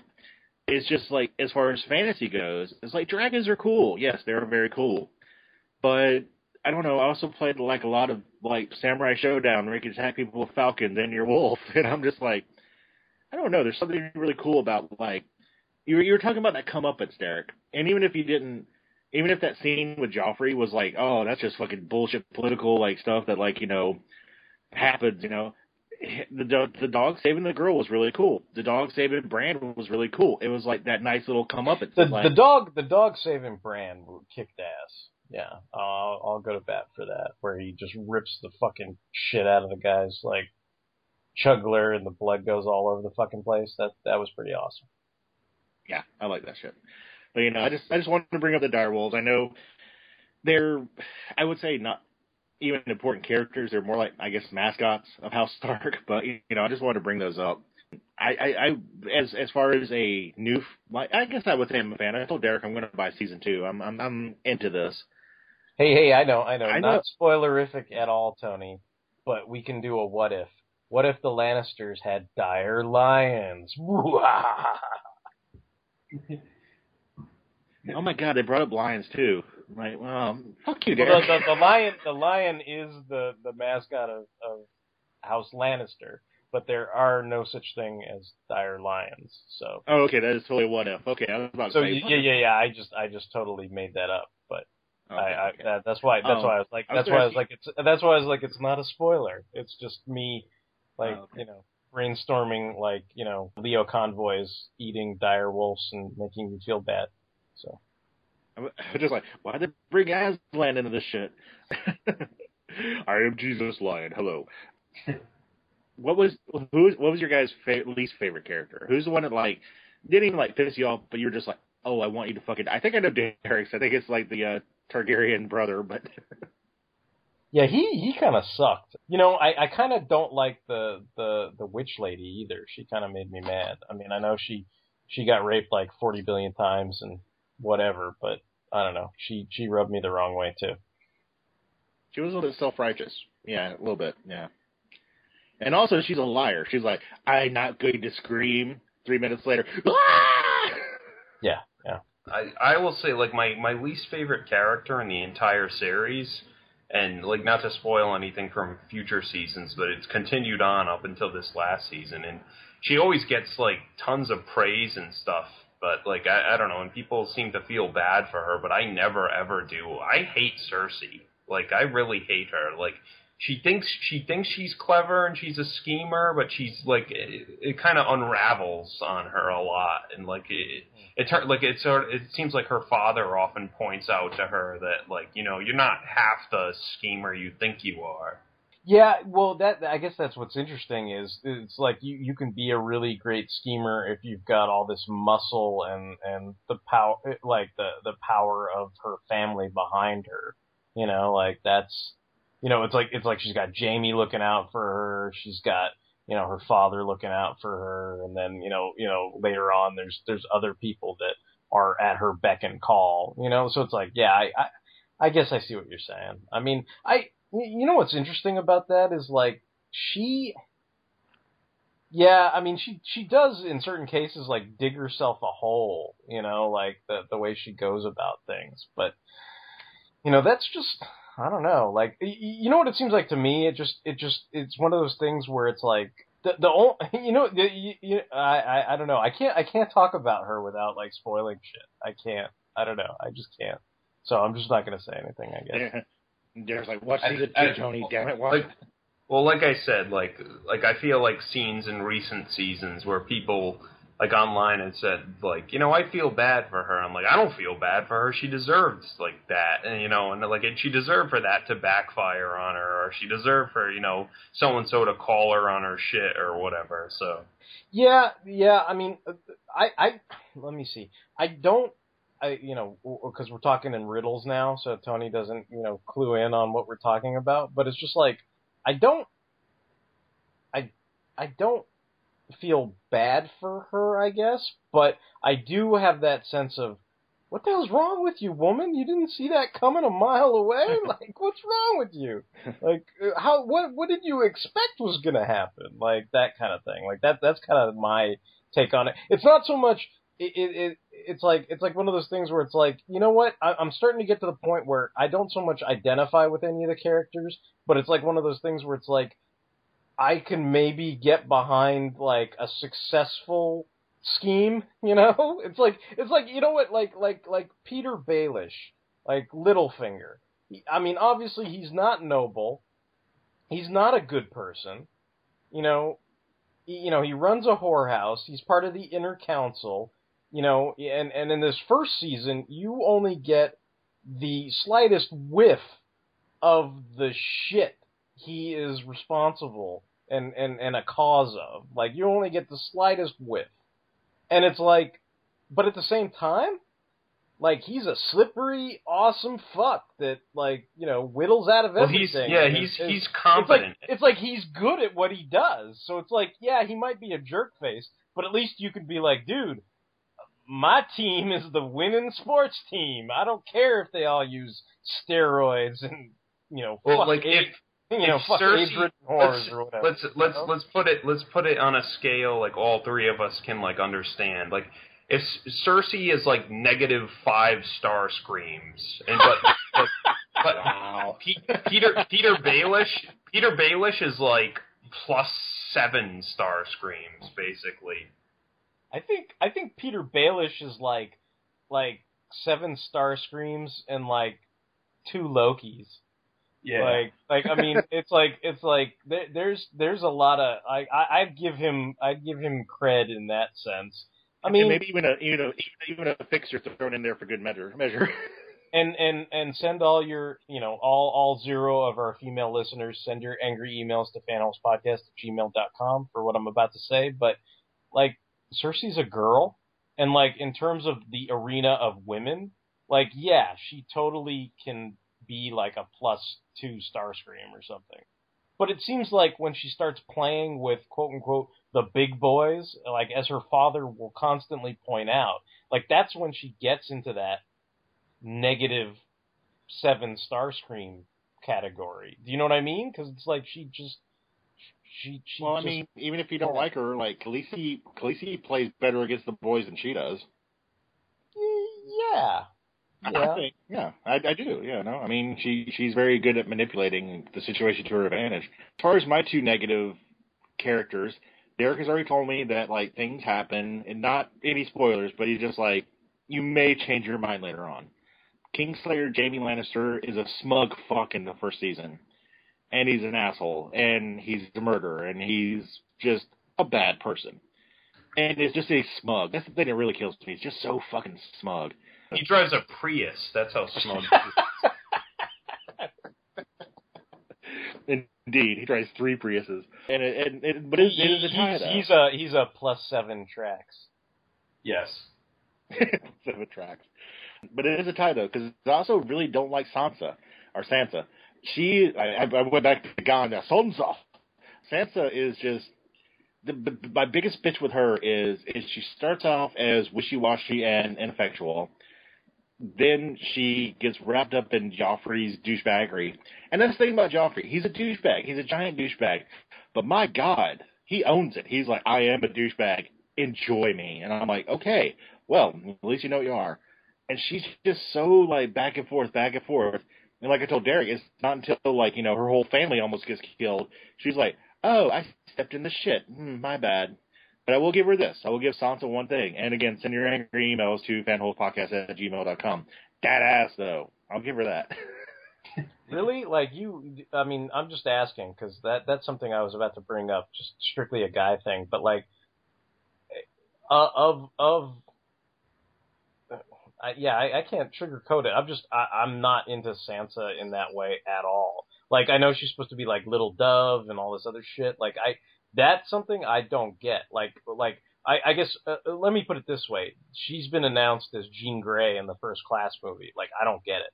Like, other than that she's got red hair. I'm not going to sugarcoat it either. I think she is not unattractive in her face. I think she is not a bad-looking girl. I don't think she's strikingly beautiful. I think she has a really nice body. I'm sorry. I'm a guy. I'll say that. I think she has a nice body. Okay, that's fair enough. I mean, at least that's an explanation to me. I just was never like, Sansa, yeah. Like, I just was never, that was never my reaction to it. It was more like, yeah, you know, I guess she can get on the little special bus for princesses or whatever. You know, I mean, I don't know. Like, I was just kind of like, You know, that's the funny thing about Game of Thrones, is a lot of the women, and again, send your angry emails, because I guess a lot of them are made up. You know, like Cersei and like, you know, the Stark woman. I forgot her name. So many names. Which one? Sorry. Catelyn? Yeah, Caitlyn. Catelyn.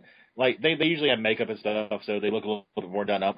But a lot of them are very au naturel, which is fine. It is totally fine to be au naturel.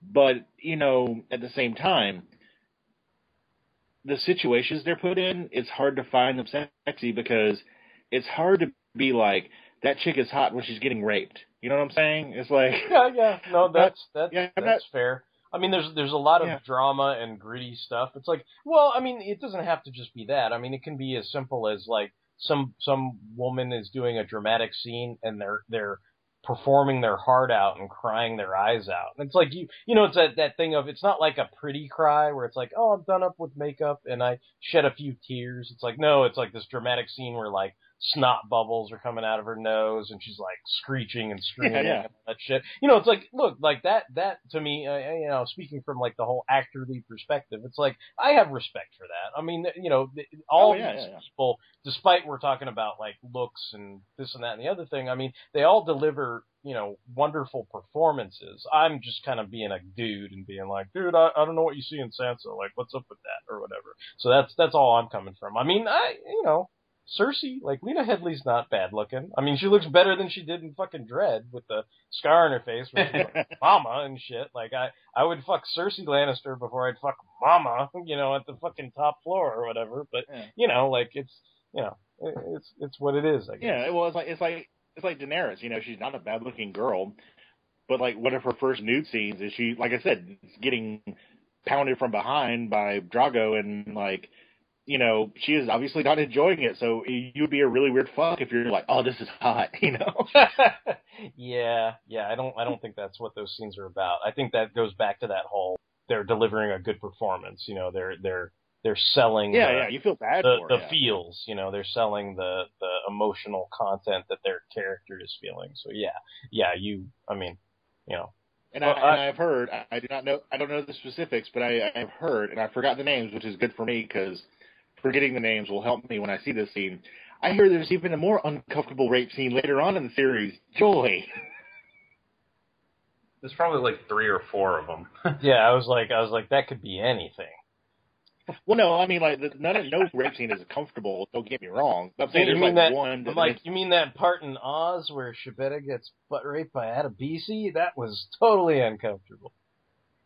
Well, it's like one like these are unfortunately natural occurrence in the world of Game of Thrones, and you're like always a little bit like when you see them. But I've heard there is one where you're like not just you're like oh. Like, it just hits all the wrong buttons. You're just like, okay, I'm kind of used to this, and I know this part of the show. I'm not happy about it, but this one really disturbs me. If it's what I think you're talking about, I feel like it's a overreaction because there were. It might be. No. I'm just saying. Speaking for myself, if what I'm thinking of is what you think you're thinking of, and like, you know, being as general and vague as possible to be not spoilery, it's like. I think I agree with what Mike said, where there's like, oh, there's a bunch of other things besides that. So it's like, what now? It's kind of the way I feel about the whole Starfire business. You know, where people are like, oh, the new 52. It's like, the new 52, she's a slut. And I'm like, well, she was not in wedlock when she slept with Dick Grayson back in the 80s.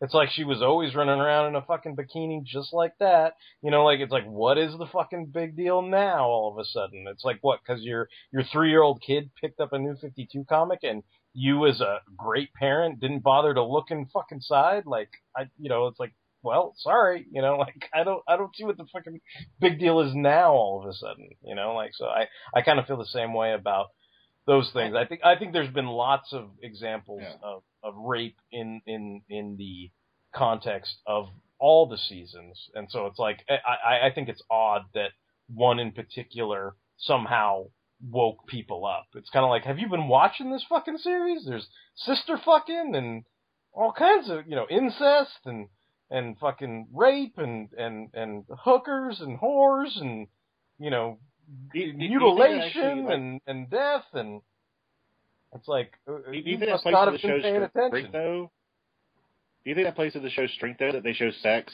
and they show nudity?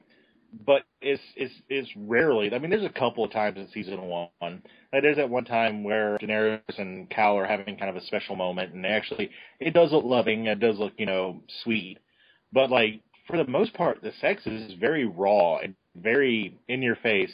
And I'm not saying that as like, oh, I'm offended. I'm saying, like, do you think that plays to the strength of showing how almost barbaric this time is? You know, is it like, okay, people fuck honestly just to get their rocks off, and it's like kind of disturbing. You know, it's like just straight up desire. It's like, I'm just doing this because, hey, I'm a man, you're a woman, we both want this, or you may not want this because I'm a man.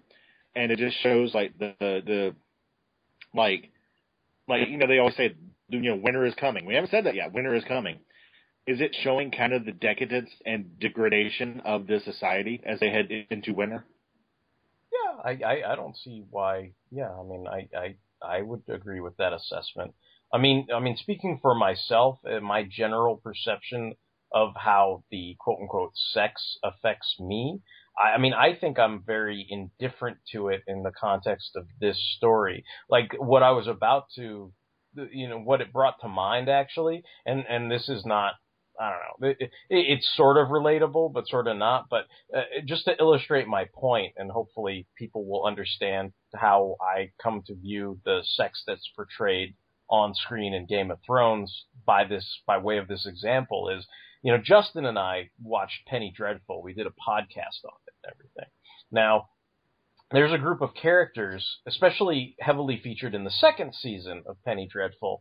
They're all witches. And when they're in their full-on, like, witch mode, they're all naked, but they're all bald, They're all pale-skinned, and they have tons of scars all over their bodies. So my point with that is, I don't look at those women and go, oh yeah, I want to fuck them bald, scarry, pale fucking witches. Oh yeah. Like, I don't have that reaction to it. I mean, to me, it's almost like, ugh, like, that's kind of fucking creepy and shit. Like, that doesn't make my dick hard, basically, you know, to be as crude as we are on this podcast, you know? And I don't think it's as extreme in Game of Thrones, but I'm telling you, I don't watch Game of Thrones to make my dick hard. I'm just saying that, you know, like, straight up. Like, it's just a fucking show, it's entertaining, and, you know, like, I watch it, and there's intrigue, and pitfalls, and political spoils, and action, and all that other stuff. But, I mean, as far as, like, comparing it to porn, I mean, you know, yeah, I suppose on a very superficial level, you could be like, oh, this is just a bunch of fucking porn, you know, like, I suppose. But for me, it's like, I kind of, I don't know, it just seems to sort of, it doesn't affect me as much. No, I get you. You know, in the sense of, I mean, the only thing I would say is, and this might seem kind of funny, but the only thing I would say is, when I did watch this show, and my mother was still alive, and we watched it together, anytime there was one of those scenes, I felt more uncomfortable watching it with my mother in the room. But that was, I mean, that's about as far as it went. Do you know what I mean? Where you're just kind of like, oh, I guess I gotta, like, somehow get through this scene, you know, like, this feels weird. Yeah. You know what I mean? But, I mean, other than that, like, I can't think of, anything like that, you know? Well, there's, like, a scene I remember early in, like, episode 1 or 2 or 3, I can't remember exactly, where we established Tyrion is a whoremonger. He enjoys women of the night, and he's a drunkard. And everything is consensual, and, like, 4 women rush into his bed, and their asses are hanging out, their titties are swaying, everything. And, like, you know, as, like, you know, a normal American male, you would think, oh, that's hot. But when I'm watching the show, I'm like, no, this is just a scene. If it was a porn where, like, you know, 5 minutes into it, like 10 minutes into it, there's, like, hardcore fucking and stuff, and it's more like, you know, for funsies, I'd be like, oh, I'm turned on. But just seeing that scene, I would just like, no, this is just Tyrion. He likes women. He likes to get fucked. I didn't feel the need to, like, yeah, you know, without my dick, you know? Yeah. It illustrates the point. I mean, another character, I guess, worth talking about is the lady he shacks up with, Shay, you know, in that first season. I can't say I'm extremely attracted to her either. Do you know what I mean? But I get the point. Like, he obviously is. Do you know what I mean? So it's like, yeah. I mean, it works. I mean, it's like, I'm you know, that's fine with me. I get it. I get what, you know what I mean? Like, I get what she represents. But, I mean, if somebody told me, like, oh, you know, the lady who played Shay, we're going to cast her as the Black Queen in the next X-Men film, I would be like, whatever. You know, like, like that would be my attitude. But, I mean, in terms of the context of this particular piece, it's like, oh, yeah, okay. Well, I think, like, for me, Game of Thrones is sexualized. There is sex in it, obviously. There is, like, sex, and it does kind of sell it, but it's to sell it in a different way. It's not sold as fat material. It's not sold as, like, oh, look, guys, titties. It's like, you know, I mean, a perfect example is when Daenerys at the end, she's naked and covered in dragons. How would you find that hot? You know? It's well, yeah, like, and she also... sells the point. Yeah, and she's also been, I mean, you know, it's more about she's been burned, you know, and it's like she's impervious to the fire, so it's like she's also, yeah, her clothes have been burned away, but she's also covered in soot, so it's to illustrate the point, like, look, like, all this stuff but her skin is impervious to fire, you know what I mean? I mean, I'm sure there are dudes who are like, dude, Daenerys is hot, you guys are crazy, but, I mean, to me, I don't think I've ever been like, you know, yeah, Daenerys, you know, I just kind of like, alright, she's, you know, she's the well, even like Sansa, she's like talking to the old guy, I forgot the old guy's name. And the old guy had totally fucked her. That's totally something that happened. She's like Sansa? Getting washed up and stuff, and like her ass is in the scene for like 5 seconds. She's like mostly naked. And I'm like, oh, she has a cute ass. But I wasn't like turned on. I was like, oh no, she has a nice body. I wasn't aroused. I was like enjoying the scene because you have this old guy doddering in the corner, and it's kind of hard to like get turned on with an old guy doddering in the corner, you know. It was just like a passing thing of like, oh, she has a cute butt, and that was it. It wasn't like, I'm so aroused, Are you? I'm confused now. I don't even know what scene. That was Sansa, wasn't it? No. You talking about the guy from the inner circle? Yeah, the old guy. Was that Sansa? No, that was some horde. That was the one from Winterfell that was like fucking all the brothers. It looked just like Sansa to me. Wow. No, she didn't say anything. That wasn't Sansa. Oh, okay. No. Okay, remember the girl? Sansa. Remember the girl named Rose? I think her name was Rose. Like it was, the one that was what's that guy's name? Theon Greyjoy was another character who we haven't discussed at all, really. But he is I guess he's a friend of House Stark, of Winterfell, and he's really good at manipulating too, because he plays like he's really old, but he's actually kind of virile for his old age. No, that's not Theon. No, that's not Theon. I think we're talking about different characters now. Yeah. Yeah. Well, okay, no. Okay. Let me set up the scene. There's this old guy, and he's in like an orange robe. I thought it was Sansa, because it looks a lot like her. And I guess it's because just from the back, and she doesn't say anything, and she's asking how to please a king, how to make them happy. No, that's the whore. Who is that? That's the whore. That's the one that sleeps with Theon Greyjoy. Okay. So, yeah. Okay, so that's Theon Greyjoy. Okay, well, I had an idea that's who that was. I just thought that looked like Sansa. I thought like she just like was like, I will just like fuck this guy because Joffrey's like, waiting to put a baby in me. I thought like she was being duplicitous. Okay. I didn't know. It's hard. She looked just like her. I thought. I don't know. It was like that's kind of strange. So. Sorry, I'm just getting over the fact that you thought that Sansa was fucking the old guy. That's freaking me out. Like, okay. Well, I mean, in the story, she's like a fucking teenager, but like the actress I thought was at least over 18. That's why they let her do a nude scene. No, that's not. Well, I've had my whole world rocked tonight. No, remember there was when they were in Winterfell, right? There was the redheaded woman who was sleeping.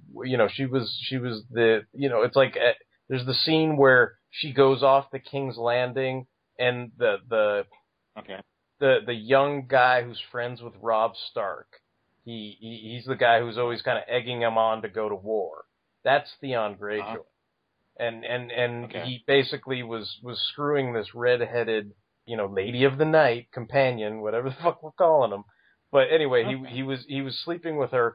Basically, everybody in Winterfell. She was the Winterfell like town whore that everybody went to see. That's where a lot of people lost their virginity. Blah blah blah blah blah blah blah. So there's that scene where she's in the back of the wagon, and he says, let me see it one more time, and she's like, see what? And he flips her the coin, and then she pulls up her dress to show him her snatch that one last time before she fucking rides off to Winterfell. You remember that scene? Oh, okay. So I and then that scene where gone away forever. Okay. And then she goes to Littlefinger's establishment. And remember, there's the Indian lady and her, and they're both licking each other's snatches, and he's telling them how to make basically he's trying to explain to them, how to fuck them and not be fucked. Like, there's that whole monologue he has. And then you see her screwing the old guy from the council, whatever the fuck his name is, that guy who pretends he's limping around and hunched over, but in reality, that's the scene I'm talking about. That's right. I'm trying to paint the picture to where we got to that scene, so you understand that it's not. Sansa. Okay. See, I got confused because I thought she went to Winterfell and just stayed there, and like I forgot about that. I'm sorry, Fanholes listeners. I binge watched this, and like I watched like 7 episodes in one day, and then today I watched like the last 3 episodes. So some of it kind of got murky. Okay, I thought it was Sansa. I thought it was weird too. I was like, why does she sleep? I think you guys. Why does she sleep with the old guy? I think you guys mean King's Landing too. She went to King's Landing, not Winterfell. She went from Winterfell to King's Landing. There you go. Isn't that what we said? No, you guys were saying she went to Winterfell. She was leaving Winterfell. Okay, I thought that's what I said, but all right. So, anyway, Game of Thrones. Nerds will start fighting with each other over the littlest things. So, there you go. But yeah. Well, no, I'm sure you're right. You guys have actually watched this twice. I've watched it once. So, I got confused, Fanholes listeners. I'm sorry. I thought the redhead, because Sansa's like a redhead, like, strawberry blonde herself. So, I thought that was the same girl. Okay. Yeah. I thought it was weird too. Don't get me wrong. I was like, when I saw like her like naked in front of the old guy, I was like, why? That's what I was like. I was like, I don't. Guy? That's why I was like, I don't remember that scene. What the fuck is he talking about? So anyway. Okay, sorry. I remember that's the cool. plot points. I'm so cool. Yeah. So now I gotta watch it again. It's not gonna be like, hey, the horse, she got a cute butt. Derek's like, actually, she did. Yeah, Sansa, you're wrong on, but yeah, the horse, she was cute. she had a. And I'm sorry. Yeah. I'm sorry, Fanholes listeners, but there are whores in this continuity. They are called whores. I'm sorry. Send all your angry emails to. They're companions from the Firefly universe. They were all yeah, exactly. teleported in from various points of the multiverse. Is there any, like, I don't know, was there anything else you wanted to discuss, since we're sort of revolving around your first watch of Game of Thrones, Tony? I will say this. One of the reasons this podcast has been so vulgar is because the show is rather vulgar. And it is what it is. You say? I know, right? Are you serious? Are you fucking kidding me, you cunt? But at the same time, it is very enjoyable. It's like Lord of the Rings if they fuck a lot of people, and we're not allowed to use cuss words. Because Sean Bean's even in it. Hey, he got to play his horn one more time. I think I described it as that to someone once. I was like, it's like Lord of the Rings, but with a lot more incest. It's like yeah. It's like Deadwood meets Lord of the Rings. Yeah. Yeah, pretty much. I'll give my final thoughts and let you guys give your final thoughts, I guess. I know you started this podcast there, but this is a newbie's take, so I'll let the more experienced guys go last and, cover over anything that I missed, because I didn't even know the person who was getting, sexed on. So a lot of strong characters, a really interesting plot. We said we'd do this at the end. I didn't get into Game of Thrones originally because everybody liked it. And I am one of those assholes. I'm not a hipster. It's just when everybody watches everything, they tell me how good it is, I get desensitized, and I'm like, yeah, it's great, I'm sure, and I just get turned off to it. And it's like, you gonna watch Game of Thrones? I'm like, no, I fucking don't. Shut up. And I happened to go to Walmart one night, and they had a DVD collection for $14 for season 1. I'm like, $14? Fuck, I'll try it. And I've enjoyed it. I think the characters are really good. And even though I like the Dire Wolves the best, I will say Jon Snow is a compelling character. Even though I think he's an asshole, I like the fact that Derek said Kingslayer Jaime Lannister has an arc that is going to be forthcoming. I like characters who grow. I think that's a really cool thing. And I mean, even though I downplayed their importance, dragons are always cool. Who doesn't like dragons? So it's a really good fantasy mismatch of things I like. And as far as I go, I'm gonna watch season 2. And as far as what I thought of the first season, there was a couple of things that, like Derek said, you're just like, oh my god, is there going to be a hero in this? But at the same time, I'm like, if you keep waiting for a hero, is that such a bad thing? If you want the good guy to win? And at a point, I might get pissed off about that. Derek has stated I might. But right now, with just season 1, I'm kind of like Derek with his reviewing of it. He saw it with fresh eyes after a couple years, and he really liked the first season. I liked the first season too. I might get pissed off later on, but right now, I thought it was really enjoyable. So I would definitely say, if you've never watched King of Thrones, if you're, like me and you're getting ready to watch Glee for the first time in a couple of weeks, because it's, 2010, then give it a shot. I live 5 years behind. I'm sorry, guys. I'm not going to watch Glee. Don't worry. Dude, but the Flash is on Glee. You have to watch it now. He is. I think he is, actually. But if you haven't caught on to Game of Thrones fever and you want to give some good fantasy a chance, I would highly recommend season 1 if nothing else. So That's my complete thoughts on season 1. So I'll let you guys take over from here. You're not going to take pictures of Dancing Glee Man anymore, Iris. You're going to take pictures of me.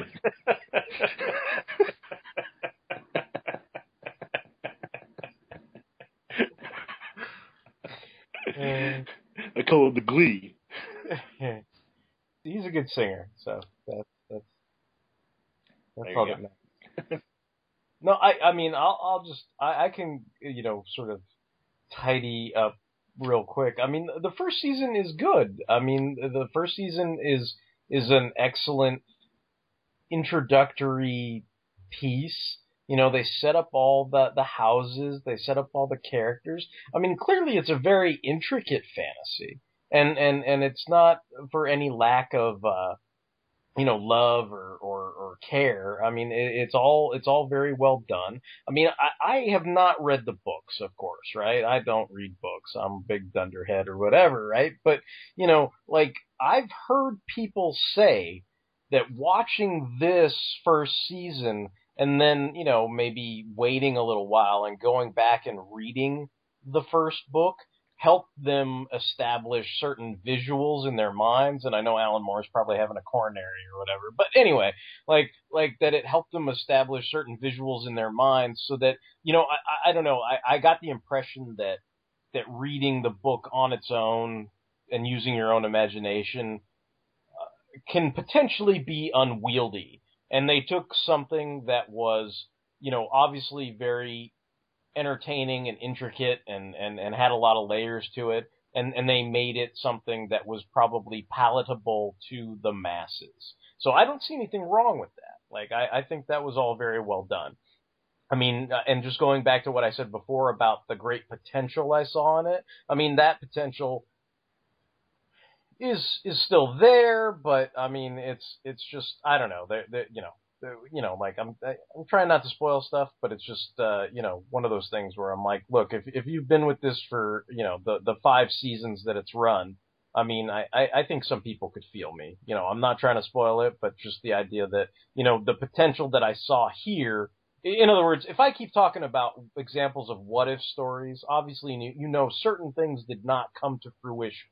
So it's like, it's one of those things where you feel like there were certain unwritten promises in this first season, and based on how certain unwritten promises turned out to not be delivered on, you start to wonder if things will ever be delivered. And that's all I'll leave it at as far as like non-spoilery, future talk or whatever. But that's kind of my take on it. What about you, Mike? Yeah, I mean, I don't have a whole lot to say other than I enjoy watching it. It does get a little like exasperating, especially like where we are now. Like as we record this, like the 5th season just ended, and the 6th season is going to be, coming up next year. But it gets a little exasperating, like especially like you got to get used to the show, basically. Like you got to like Derek. I like the analogy you were using, Derek, about the water in the desert, basically. And just keep in mind that the water will be extremely sparse, basically. You gotta love deserts. Yeah, exactly. Exactly. You gotta love deserts with no catharsis for a long time. You gotta be all about Dune, Arrakis, desert planet. Yeah. So anyway. You like the heat, motherfucker? You gonna get the heat. All right. Well, I guess since everybody's kind of satisfied, they've had their say on things, I think we'll move on to the regularly scheduled segment of the week, which is our what is awesome in your world this week, and that's usually where we like to talk about a certain awesome thing. It can be a book, a movie, a TV series, a comic, something that we just thought was kind of cool. Maybe it's a toy or something like that. So, we just like to go around and tell everybody what's new and cool, what basically is awesome in our world this week. Since we were just talking to Mike, I guess I'll put him on the spot here and ask him what is awesome in his world this week. I don't remember if I mentioned it before on this podcast. At Comic-Con, obviously, like months ago, IDW announced that there's going to be a sequel to Last Stand of the Wreckers, which might be one of my favorite Transformers stories of all time, and I'm sure both of you guys, it's pretty up there for you guys as well, called Sins of the Wreckers.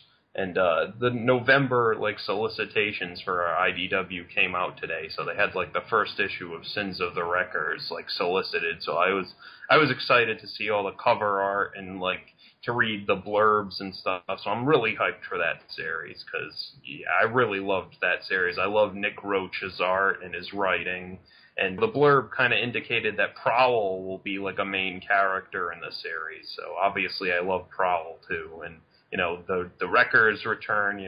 Springer finally comes back. He's still in a coma since, I think we talked about Last Stand of the Wreckers years and years ago, and Springer has not changed his status in the comics since then. He's been in a coma this whole time. So, I'm looking forward to getting back to that story. Yeah, I think that's cool. I would enjoy checking that out. We'll have to do a TF Tuesdays on it when it's all done. Yeah, sounds good. What about you, Tony? You got something new and awesome in your world this week? Yeah, much like Mike, mine is TF related, not Game of Thrones or fantasy related. I finished up Minosaur this week. I went the collector route, and instead of off-road, I got Wild Rider / Breakneck, if you want to be specific. Minosaur, it depends. He might be your cup of tea, he might not. I think he's really cool.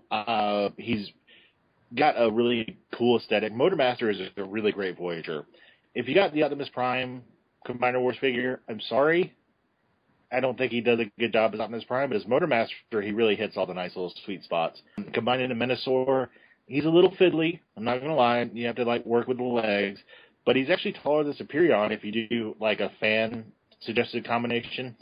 And Wild Rider is really sweet. Breakneck / Wild Rider has a very cool G1 head, much better than Off-Road, I think, in my opinion. And I was really happy to get him. And now that's 2 down. I have Superion and Minosaur. Now I have to get my favorite combiner of G1, Defensor, and I'll be pretty happy. Bruticus and Devastator are still on the horizon, but Minosaur made me happy this week. I'm really happy I got him and have no regrets. And I don't need Blackjack. I got black and gray panels for my chest. I'm good. Cool. No, that's awesome, dude. That's pretty cool. It's kind of you got the whole character thing, but also the team building bug because you're building the Gestalt and everything. That's sweet. Yeah, I like them. For myself, I've actually been vamping because I'm trying to decide what I was going to talk about, but I think I'll just mention that I don't think I've mentioned this on the show yet. My old Bio laptop died a little while ago, and so I had to sort of figure out what I was going to do at that point. And, well, I guess figure out is because, Sony doesn't really make stuff anymore. It's I guess they sell, tablets and stuff, but, as far as, what I originally bought, I was able to, back in the day, I was able to go to the Sony store and custom build my own laptop with everything I wanted to my specifications, but they don't really offer that anymore. So I was sort of shopping around and checking out different places and basically they had to offer me the option to sort of custom build something. And what I ended up going with was a company called Origin. I guess they're touted for making gaming type laptops and everything. And I wouldn't say I'm much of a gamer, but obviously I wanted to use the laptop to, edit videos and edit podcasts and different things like that. So that was part of my, criteria. And I had a bunch of other things that I wanted to add, custom build to the laptop and everything. And so I went with them, and I've actually been using the laptop now, and I just want to go to bat and say it is pretty awesome. So I'm happy I have a spanking new laptop, and it's, I sent the specs to some of my tech buddies at work, and one of them's like, that laptop's a beast, so I was like, okay, cool, I did good, so it's all right, that's, I built a pretty decent laptop, so it's got a lot of power and speed and everything like that, and it'll definitely fit all my needs, so I figured I'd give that a shout out as far as my awesome thing of the week. Best thing about it is, Derek, is that it glows.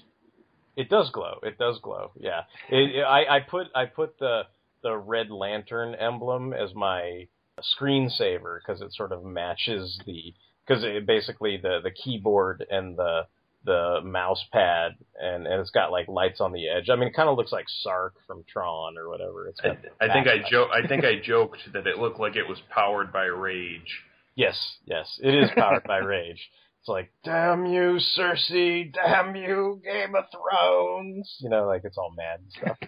It's like, you know, when are you finishing writing the books, George R.R. Martin? And then he can like flip us off or whatever.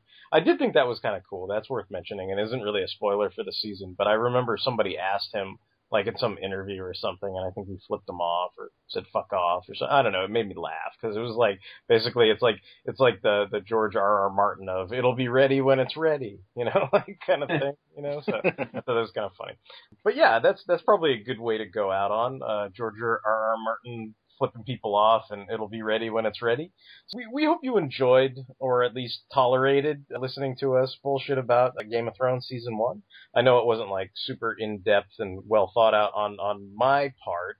I just kind of was winging it and stuff. But we did want to talk to Tony about it because, you know, like we said, he was a noob and, you know, he wanted to get a lot of stuff off his chest. So we were happy to do that. So we hope you enjoyed listening to it. If you have any comments, questions, concerns, or angry, furious emails about some of the stuff that was said, please send them to fanholespodcast@gmail.com. And you can find us on the regular fanholespodcast.blogspot.com. You can stream our podcast on Stitcher Radio.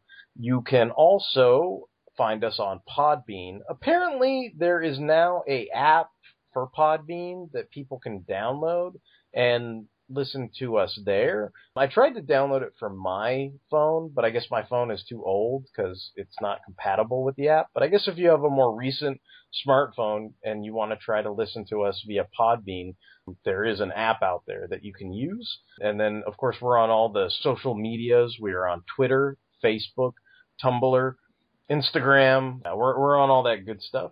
So you can definitely reach us there. Again, we appreciate all the likes, feedback, shares, and everything like that. I noticed lately my aunt has been sharing a lot of our posts and stuff. So, you know, and you know, to everybody else, if you're not mentioned, of course, it's timey-wimey, so don't feel bad. We do appreciate all the likes and feedbacks, regardless of when we mention them.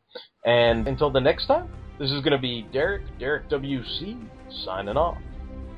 This is Mike, and what if Batman had tossed Joffrey off that balcony? And none of that shit would have gone down. And this is Tony, and I'm such a noob, I didn't know that Sansa did not fuck an old guy. Sorry, winter is coming. Peace? Not in Game of Thrones. I mean...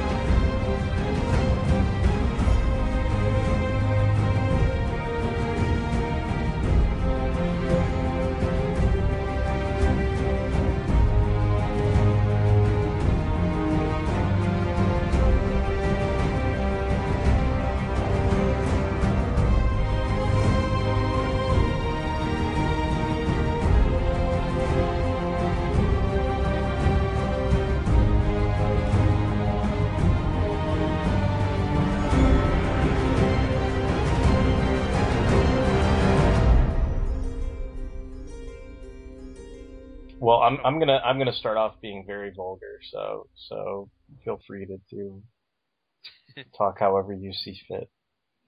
All right. I just want to make sure. As you wish, Khaleesi. As you wish, Khaleesi. Did you just fucking call me Khaleesi? What the fuck? Come on, man. All right. Yeah, I mean. Okay. I'll call you Khal Drogo. Is that better? No, because he's and this isn't spoilers because you've seen everything, right? He's a dead fucking fuck. So no, I don't want to be Khal Drogo. I don't want to be anybody in this goddamn forsaken fucking show. Like that. Fuck I was that trying shit. to like I was trying to think of, like, who's my favorite character? Who doesn't get royally fucked in the ass? Nobody! Nobody! Like,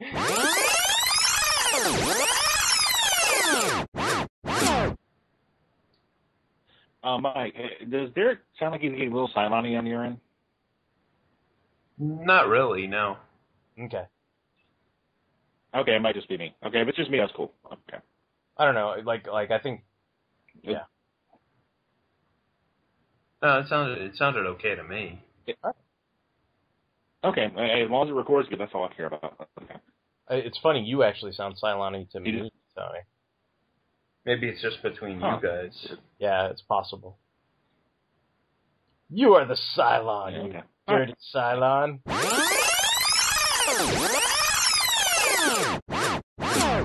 You know, it's like Spider-Man. Like, you know, Spider-Man in the 60s, 70s, and 80s, the whole deal with Spider-Man was his social life was a wreck. His personal life was a wreck. You know, he had an ailing aunt. He was always late to school because of being Spider-Man, and his dating life was a wreck. You know, not in the 80s so much he got married, but still. And like the whole catharsis was that he was able to go up against bad guys, get his ass kicked, and then come back for round 2 of power and then win. And you're like, yay, go Spidey. Like, that's what you got, you know? It was like, his life wasn't perfect, but he did win battles, you know? Yeah. Or even, I mean, even if, like, yeah, okay, like, you know, I guess, you know, there's much consternation between all of us of what constitutes the Parker luck and what isn't the Parker luck. But usually what the old Parker luck was because he was out busy being Spider-Man. Like, he didn't get to, you know, I don't know, get Aunt May the fucking rent money or pay for Felicia Hardy's hospital bill, and then she was pissed at him, or like, you know, like, or you know, he stood up Gwen Stacy on a date, and she thought he was a, you know, 2-timing stupid head or something, you know, like something like that. It's like, but Gwen, what I was really doing was I was like beating the shit out of the Rhino and the Shocker, but I can't tell you that because then, like, I'm gonna, you know, and basically it's like, wah, wah, wah, Parker luck or whatever, right? And it's like, well, okay, like, you know, but even in some of those cases, like, occasionally it'd be like, oh, look, he you know what? He did get to meet Gwen on time, or he did get to, you know, I don't know, give Aunt May the flowers, and, you know, it's like, it's not like, you know, I mean, a lot of the times it's like Nathan Livingston, he's like, you know, you son of a bitch, you stood up May, we hate your ass, Peter, you're a scumbag, or whatever. But it's like, at some point, there were some points where it's like, wow, you know, like, oh, Peter really did come through this time, even though he's a flighty so-and-so or whatever. And it's like, occasionally, it's you know, cut him a fucking break. Like, occasionally, he made some good money, and occasionally, like, everything wasn't complete. Yeah, like there'd be that story where like J. Jonah's like, you know, I hate Spider-Man, but I can't say that this picture of him saving a kid isn't real, so we'll give him a break for one day. Here's your $350 bonus. Oh, thank God! Now I can pay Miss. Hello.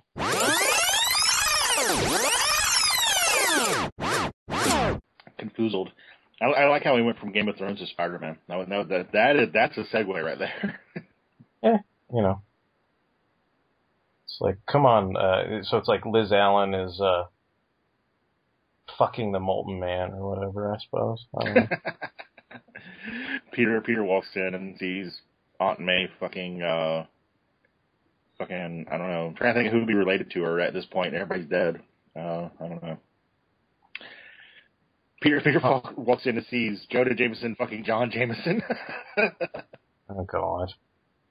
Why are you making me think of that? It's like, why can't we do cool things like she can be Aunt May can be Khaleesi and become like golden oldie and shit at the end of the season? What the fuck? What did I walk into?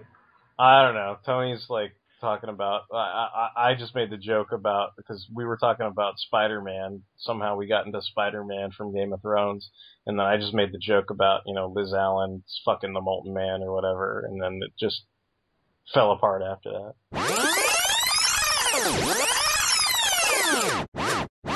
Random note: the opening for Game of Thrones won like a Emmy Award.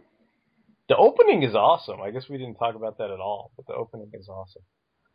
It is pretty awesome. Like the little gear thing,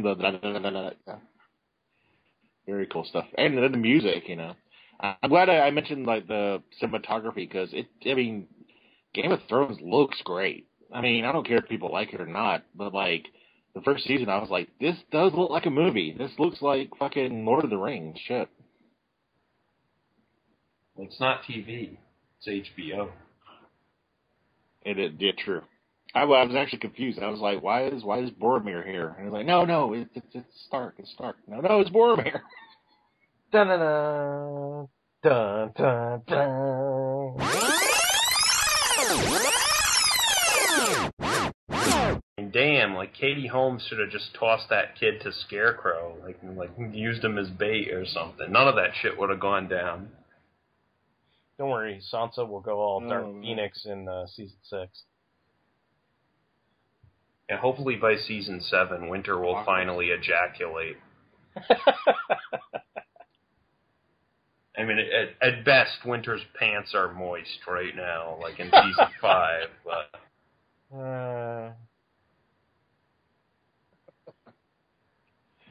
I will say that for Winter coming, it takes a long fucking time. I'm getting pizzas quicker than Winter is coming. It's true. Taking a while to get warmed up.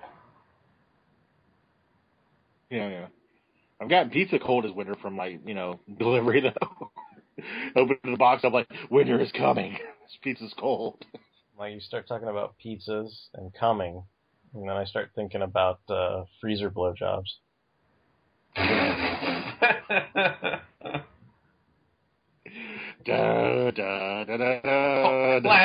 Classic bot talk reference.